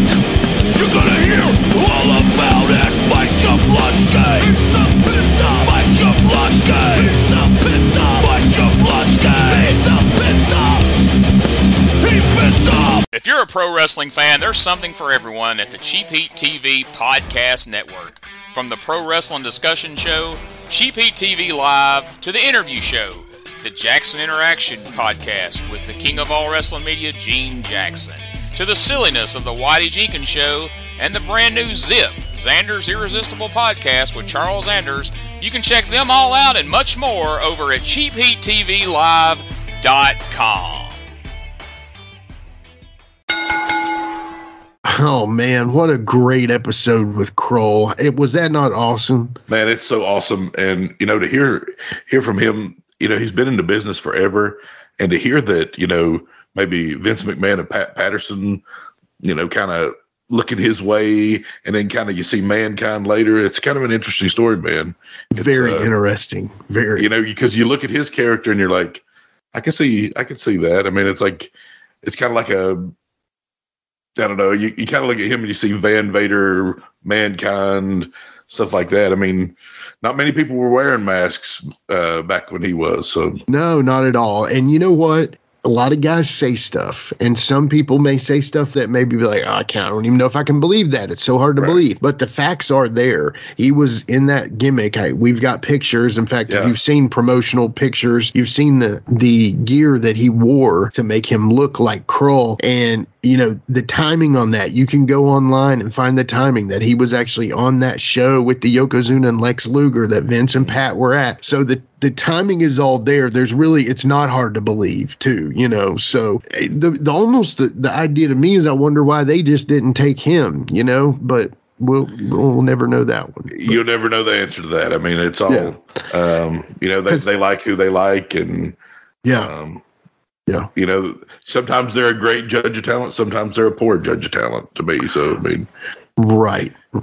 But what I loved that Krull was telling the stories, all those stories, especially I've never heard that full story about Bill DeShields and Tony Falk and basically Bill DeShields strong arming Tony Falk at the Stadium Inn. And I tell you what, that's crazy stuff. And, he did give me a little line there at the end where he was like, hey, we need to tell the story about Plunky and the Kojima. So what I'm thinking is coming up soon, maybe we have a special episode with Plunky and him on it, telling that story, because I tell you, he's right.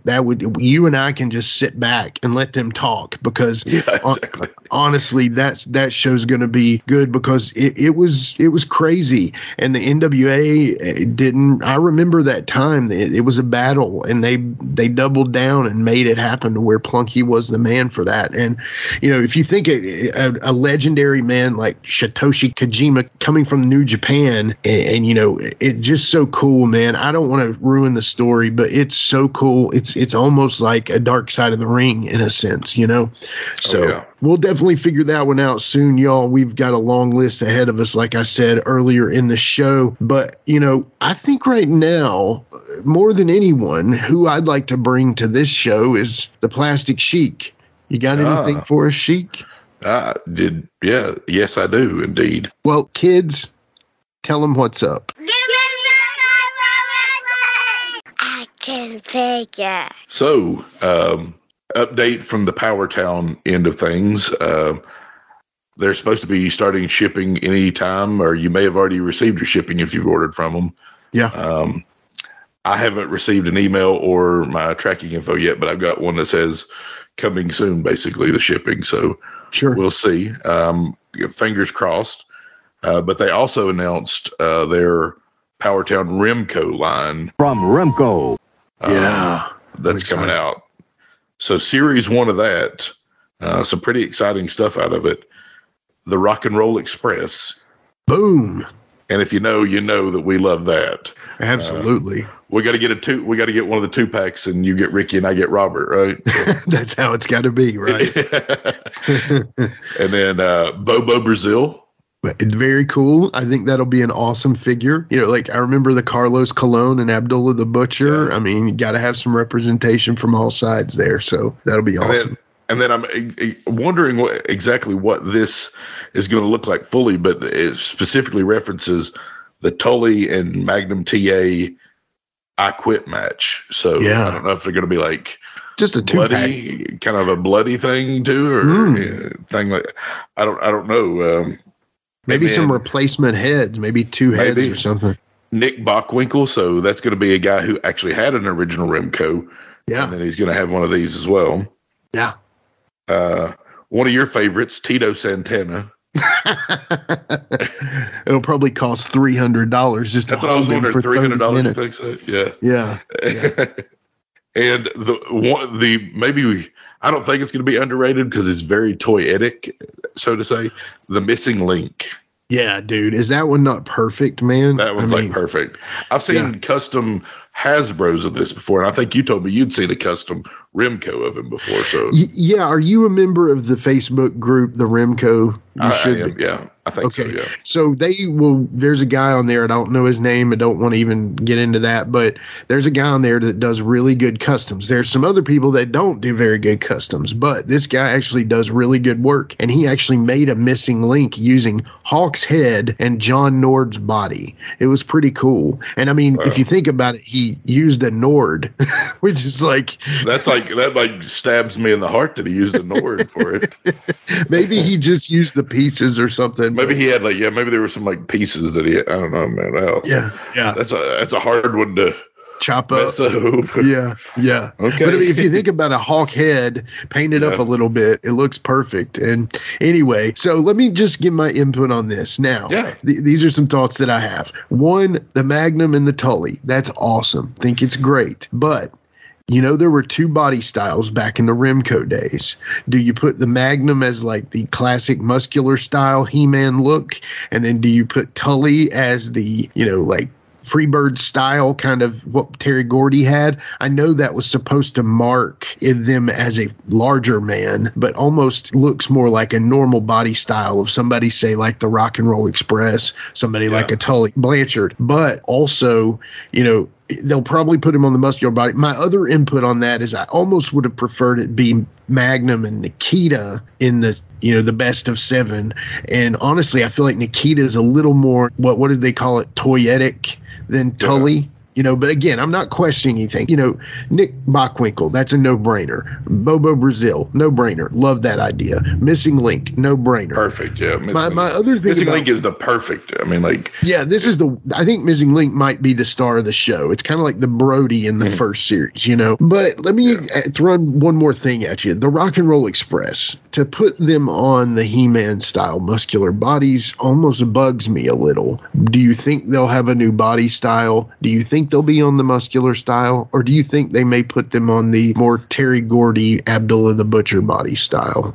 I think pretty much all these people will probably be, unless they do have a new body type, I think they'll do all of them on the muscular style. So all He-Man body style. I think they'll all look like He-Man, unless they do like a different. But see, even Tito Santana's not like jack muscular. Sure. I mean, right. Like, as far as jack muscular, you look at here, Bobo Brazil had a good body, but never jacked. But I mean, more jacked than probably most of them. I mean, sure. The Missing Link did have the great body. I mean, he was jacked probably, but he didn't have.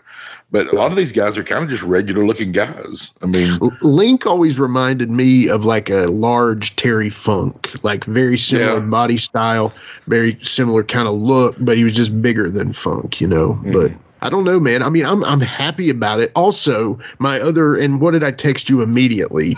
Kind of was like, is that the only rock and roll we're going to get? That's the thing. If that's the case, then keep them. I want to see those. But see, I think I think they'll be good sellers. So I think you'll get as long as Power Town does good, I think you will get another. Another thing out of them. Also, what's the price point on these going to be? Yeah, no idea. I would say they'll be $30 at least. I mean, and a 2-pack's probably 40 at least. I don't know. Okay, and is that worth it? I mean, I know it's worth it to you, but you know, to me, it is. There's so many collectors out there. I can't. Yeah, if they do right, but I mean, I think people will be picking and choosing. Some of these names don't knock you out if you're not a collector, I don't think. Sure. I mean, again, the Tito Santana, I've got a little bad taste in my mouth because of him. But again, it's nothing against his career or the man himself. I just, it's a little podcasting issue that I've had with him. But, I love the idea of the Bobo. Missing Link, of course. Nick Bockwinkel makes total sense. All of them make great sense. I might have just with a rather had the Nikita in that lineup and also just, where's it? Did Tully in that match, was he in blue jeans and cowboy boots and like a cutoff shirt? Or am I thinking of a different match that he had? That's the bunkhouse thing. That's the bunkhouse, isn't it? Yeah, that's the bunkhouse match. Yeah. Okay. I was just wondering if they were going to have him like kind of in that gear and maybe would look cooler in that gear than. Maybe, but. And I'm excited to have a Tully like this too, though. I mean, like, just if they had Jim Crockett promotions of these characters of this Ribco back in the day, how big we would have been all over. I mean, we were big all over it anyway. Dude, it would have been over with. And, we even asked Steve that question, was that ever a chance? And apparently it wasn't. But, the other thing I really want to ask is just seeing images of the MWF podcast figures that they've made in the Remco style. Those are, I think, a little cheaper made, and they actually look more like the bodies of the knockoff Iron Sheik. They do. I agree with you. And knockoff Hulk Hogan. Jimmy Snuka. Yes, knockoff Snukas and stuff. Do they come across this way, or do they even just, if they could even just get the molds of the old Remco, that would make me happy, Oh, I would love that. And surely if anybody maybe have a connection to it, it'd be Steve. Yeah.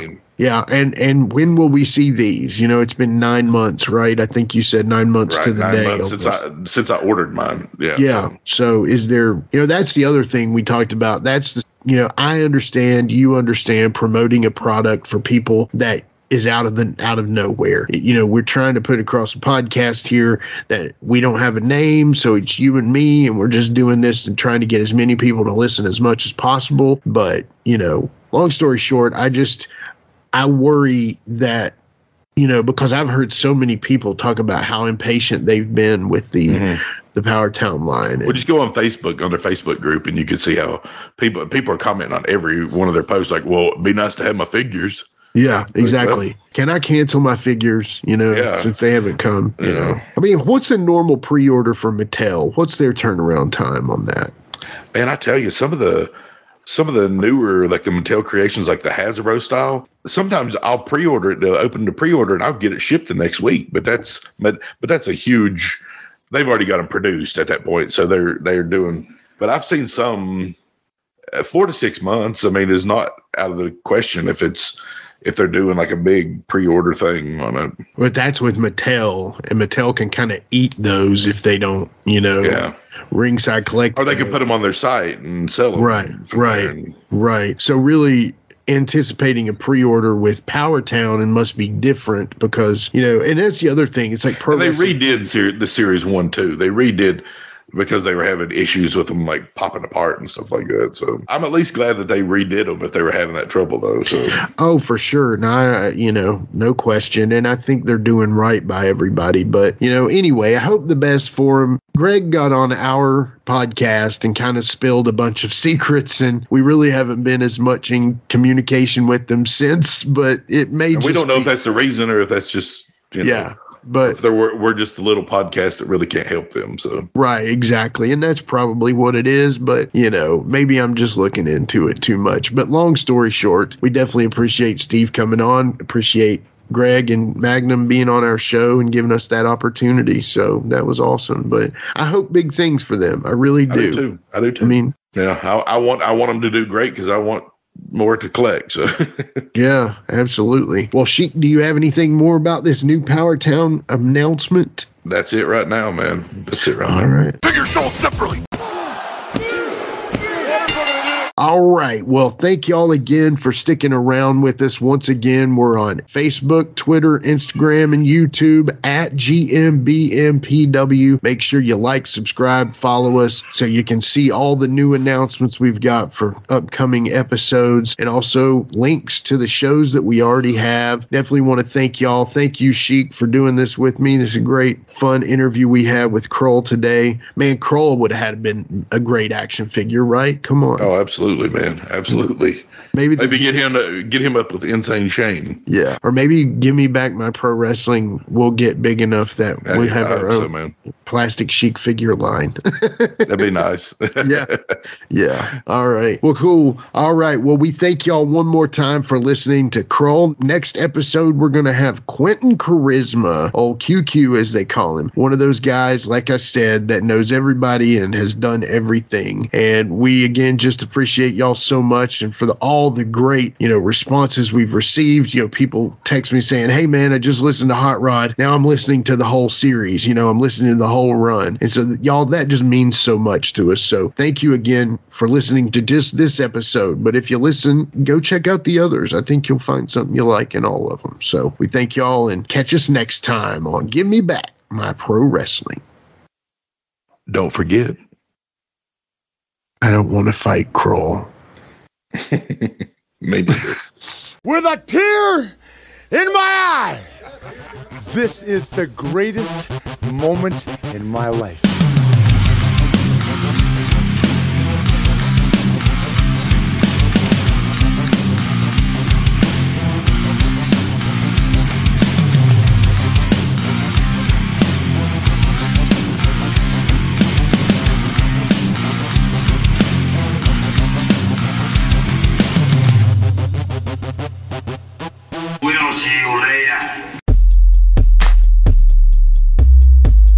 This has been a James Rock Street production.